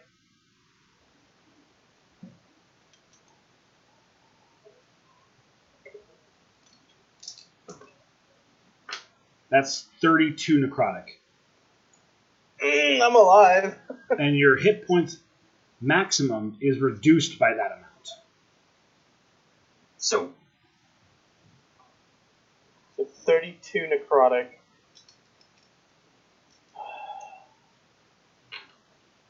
And my maximum hit points are now reduced by 32.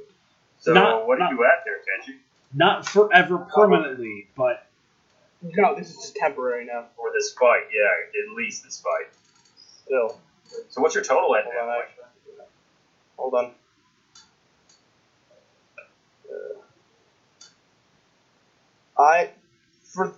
Mathematically, it works out that I'm 26 out of 39, which is a higher percentage than I was. But still, 26 out of 39 is not better than 56 out of 39 out of 71. Yeah, that's not bad. Whew.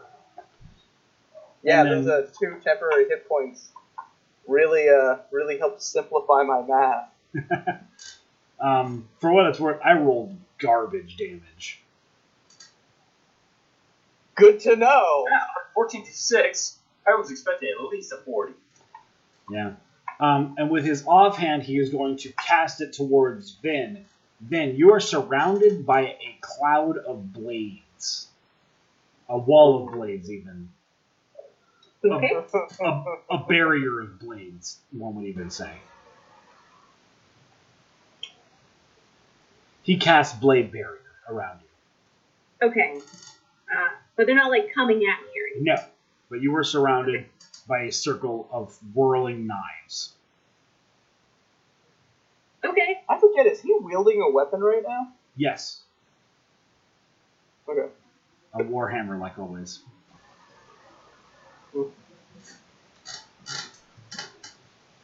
And that's his turn. Mork. Well, I was gonna go up and heal Tenchi, but apparently I can't heal Tenchi. You can, but you'll be putting me up to a very small maximum pool of health. Well, how much can I bring you up to? Like 6 points.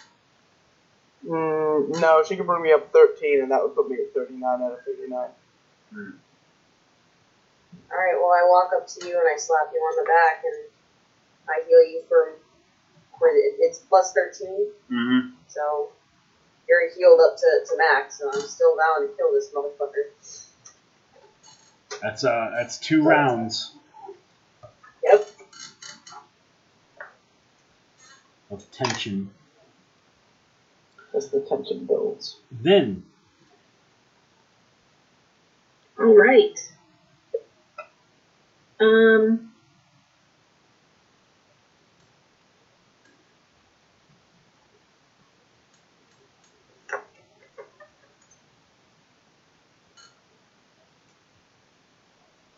Okay. So, how close are Ogden and Tenchi? within 5 feet Two. of each other. What? They're within 5 We feet are of each other. Okay. Well then, I am going to cast hit a target takes Alright, I'm gonna cast Witch Bolt, Okay? and that is one I actually have to Hit with. roll for. Yep.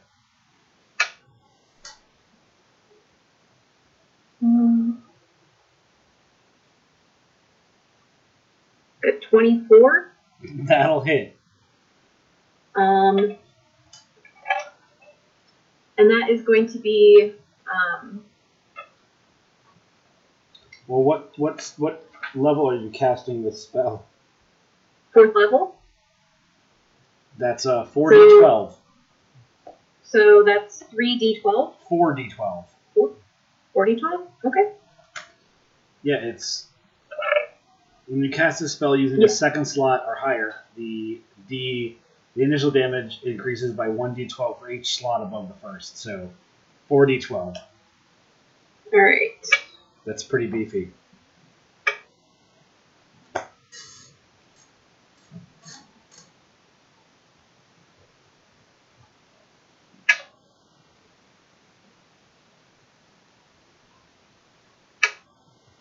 Oh my god. 15 damage. Boo! I rolled a 1 and 2 2s.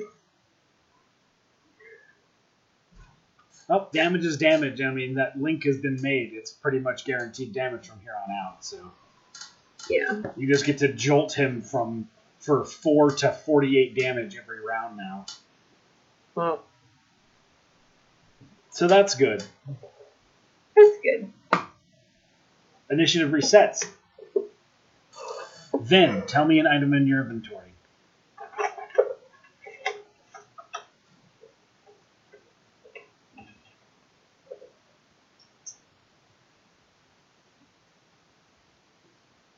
I have a. Also, real quick, you should be making checks against me to affect. No, never mind. Because I attacked first, so Sanctuary was dispelled. Never mind. Yep. Forgot about that. Continue. I didn't. I have a scroll of daylight. Okay. Bork.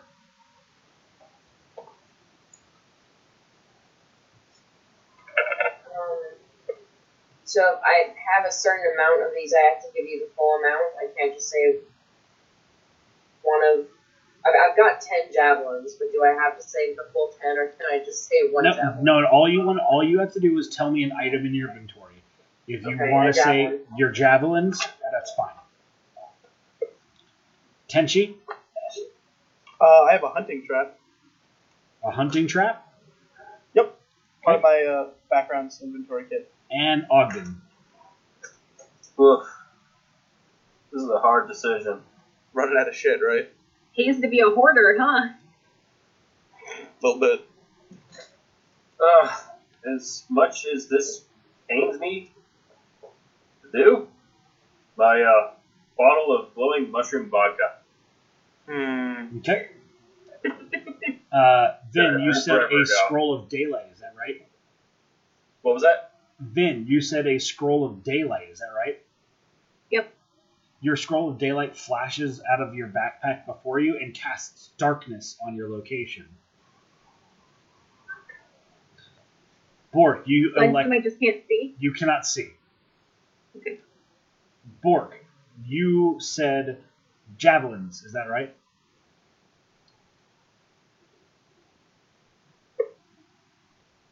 Bork, did you say your javelins? Sorry, I had us muted. Yes. Make a ranged weapon attack with one of your javelins at the Sunderer.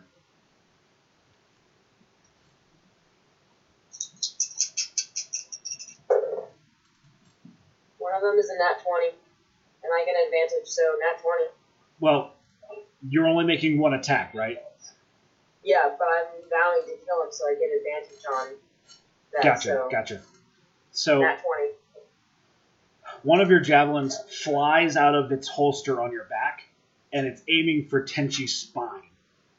But as it flies, you see Lumina grab it by the tip and pull it out of the trajectory, and it plunges into the Sunderer. Roll damage. Damn. Whatever. How much can I reduce that for? That would be 7 damage. Okay, he takes 7 damage. That's okay. I would have just caught it anyway.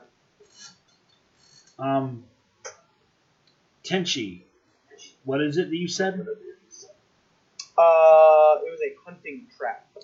Your hunting trap flies out of your pack and like gnashes its jaws and bites you.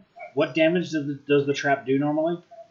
It did not give me a damage because it was just something like you would snare like a rabbit or a squirrel or some small game. I will say then it deals you 1d8 damage and pins you, makes your speed 0 for this round. You take 3 piercing damage and your speed is 0 for this round. Or you can take an action to dislodge the trap from it. You said it Ogden. took 3 damage, you said? Yes. Ogden, what did you say? I said my bottle of glowing mushroom vodka. Your glowing cheap. mushroom vodka flies out to the Sunderer, who grabs it and drinks it, and it restores him by 13 hit points. Asshole! I was saving that. Like, yeah, apparently for this. Tenchi, it's your initiative. Okay. I'm rooted in place, but he's still right in front of me, right? Yeah.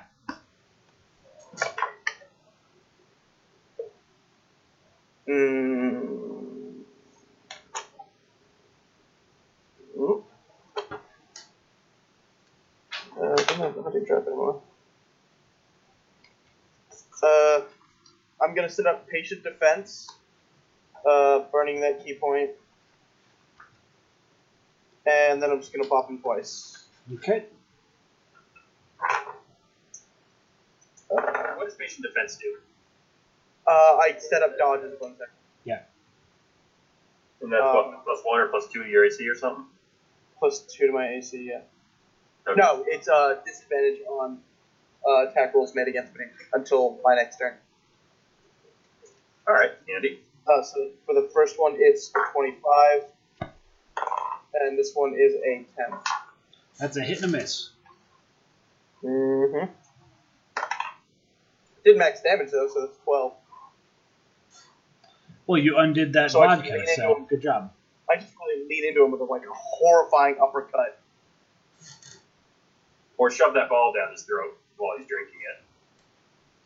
Hey, did he make a fortitude save to not get drunk? Yeah, he passed. Oh, damn it. Even despite the fact that fortitude saves aren't things in this edition. I mean, con saves.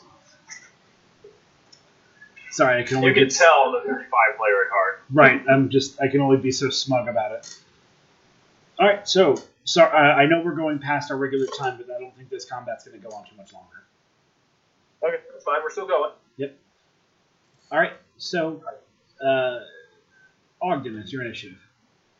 All right. First, I'm going to use my action to use burn another channel divinity to cast Radiance of the Dawn. How can you channel As divinity an when you action, don't I have present my holy symbol, and any magical darkness within 30 feet of me is dispelled. Is banned within 30 feet. You cannot use that channel divinity because your holy symbol is not on your person. No, that was my prayer book. Ah, clever boy. Alright, so yeah, she is within 30 feet of you. All right. I burn my action to cancel and completely get rid of the darkness. Okay. And then I use a bonus action to cast Sanctuary on Tenchi. Okay. And that is my turn because I'm not moving anywhere. It is the Sunderer's initiative. He raises his warhammer up on high and just simply says, "I will break you." Ogden, what are you armed Bring it. with? What's my armor? It's currently a 23. What are you armed with? I'm armed with my Mace of Disruption, my +1 shield, and my armor. My armor of Radiance. Okay. He is going to attempt to attack Tenchi. Tenchi's got dodge and he's got Sanctuary. Right. So he needs to So make a will save. we'll save for wisdom save first. Oh, wisdom save. What's Sorry. the total? And it's against Ogden's DC, Right. What's the DC for that? Yeah, which I believe is 15, if I'm not mistaken. Yeah, DC's 15. Okay. He Oh, fails, and mine. so he has to opt for another target. Great. So he has to attack Ogden. Yep. My AC is currently at 23. Okay. He is not attacking you. He how would this fucking work in this edition? What, Sundering? Yeah. Shit. I'm fairly certain that's in the Player's Handbook somewhere. Let's Oh, take a start look. looking. It's in a book, Reading Rainbow. I was afraid he was going to do this.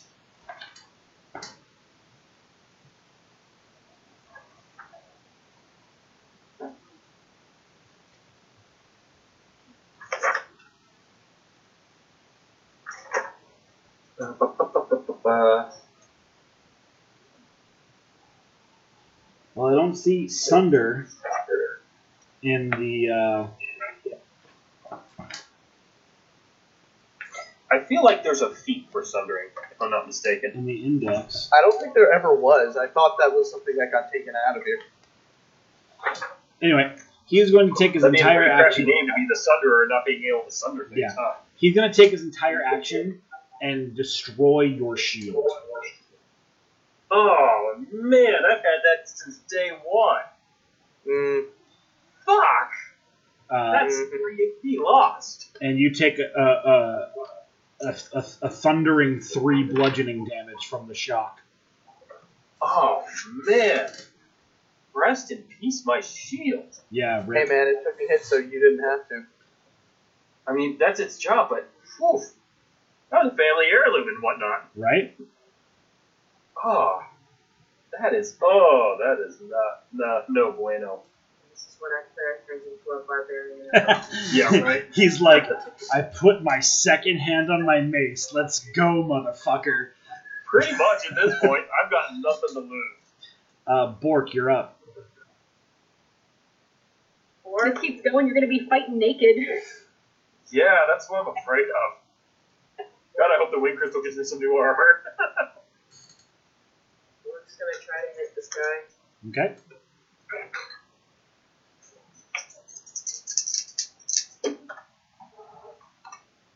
And does a 6 plus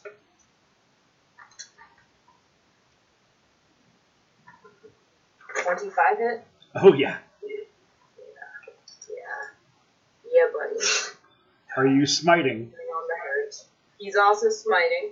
Okay. So Bork's at maximum Fourth smitage Or third with level. with 2 rounds of tension built up. Yep.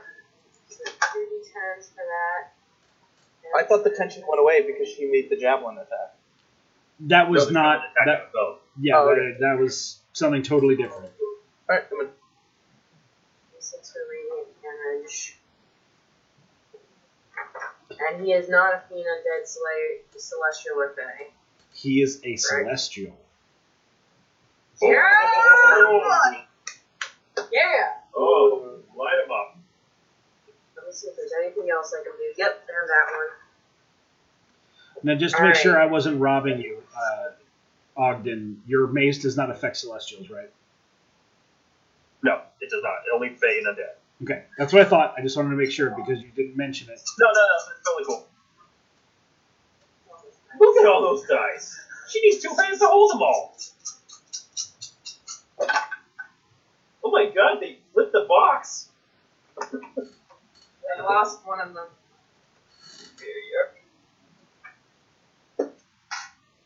Alright.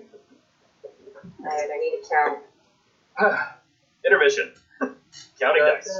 Da da da da da da da da da da da da Let's da go. da.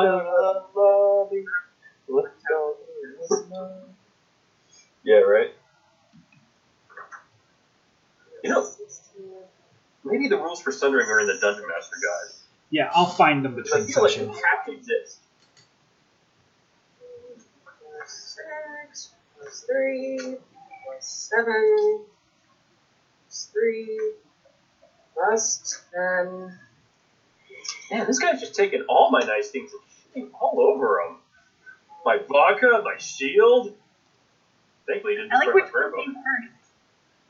Say what? I liked which one came first. My vodka, also my shield, I guess. Well, I mean, I made that vodka myself. It was with special glowy mushrooms. Alright, Great. 66 damage. Holy shit. He's dead. Wait, how much did you just do to him? Yeah, I'd say so.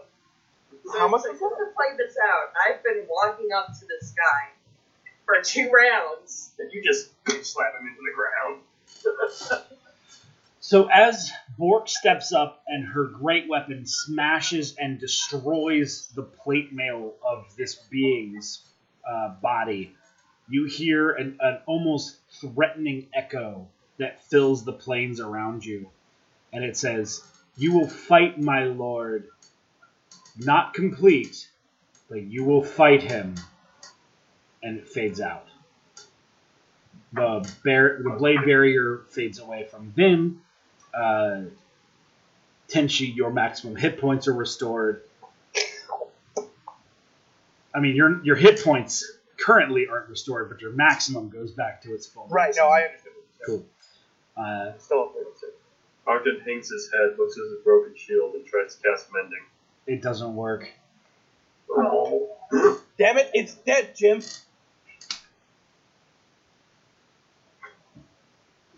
Do you Did he like? at least leave me any of the vodka? No, he drank it all. Damn it! Do you pick up like any of the fragments of your shield? Yeah, I'm gonna go ahead and kind of scoop them up and just. Oh, it's been a good run, and then like put them in my backpack or something. Gotcha. Alright, I gotta make strength checks to get out of the binding, the leg trap. Okay. What is it? Yeah, it's like a DC 13 to get out. Yeah, I just rolled a 13, so we're good. Nailed it. Yeah. Do you need Sling Tenchi, or are you actually right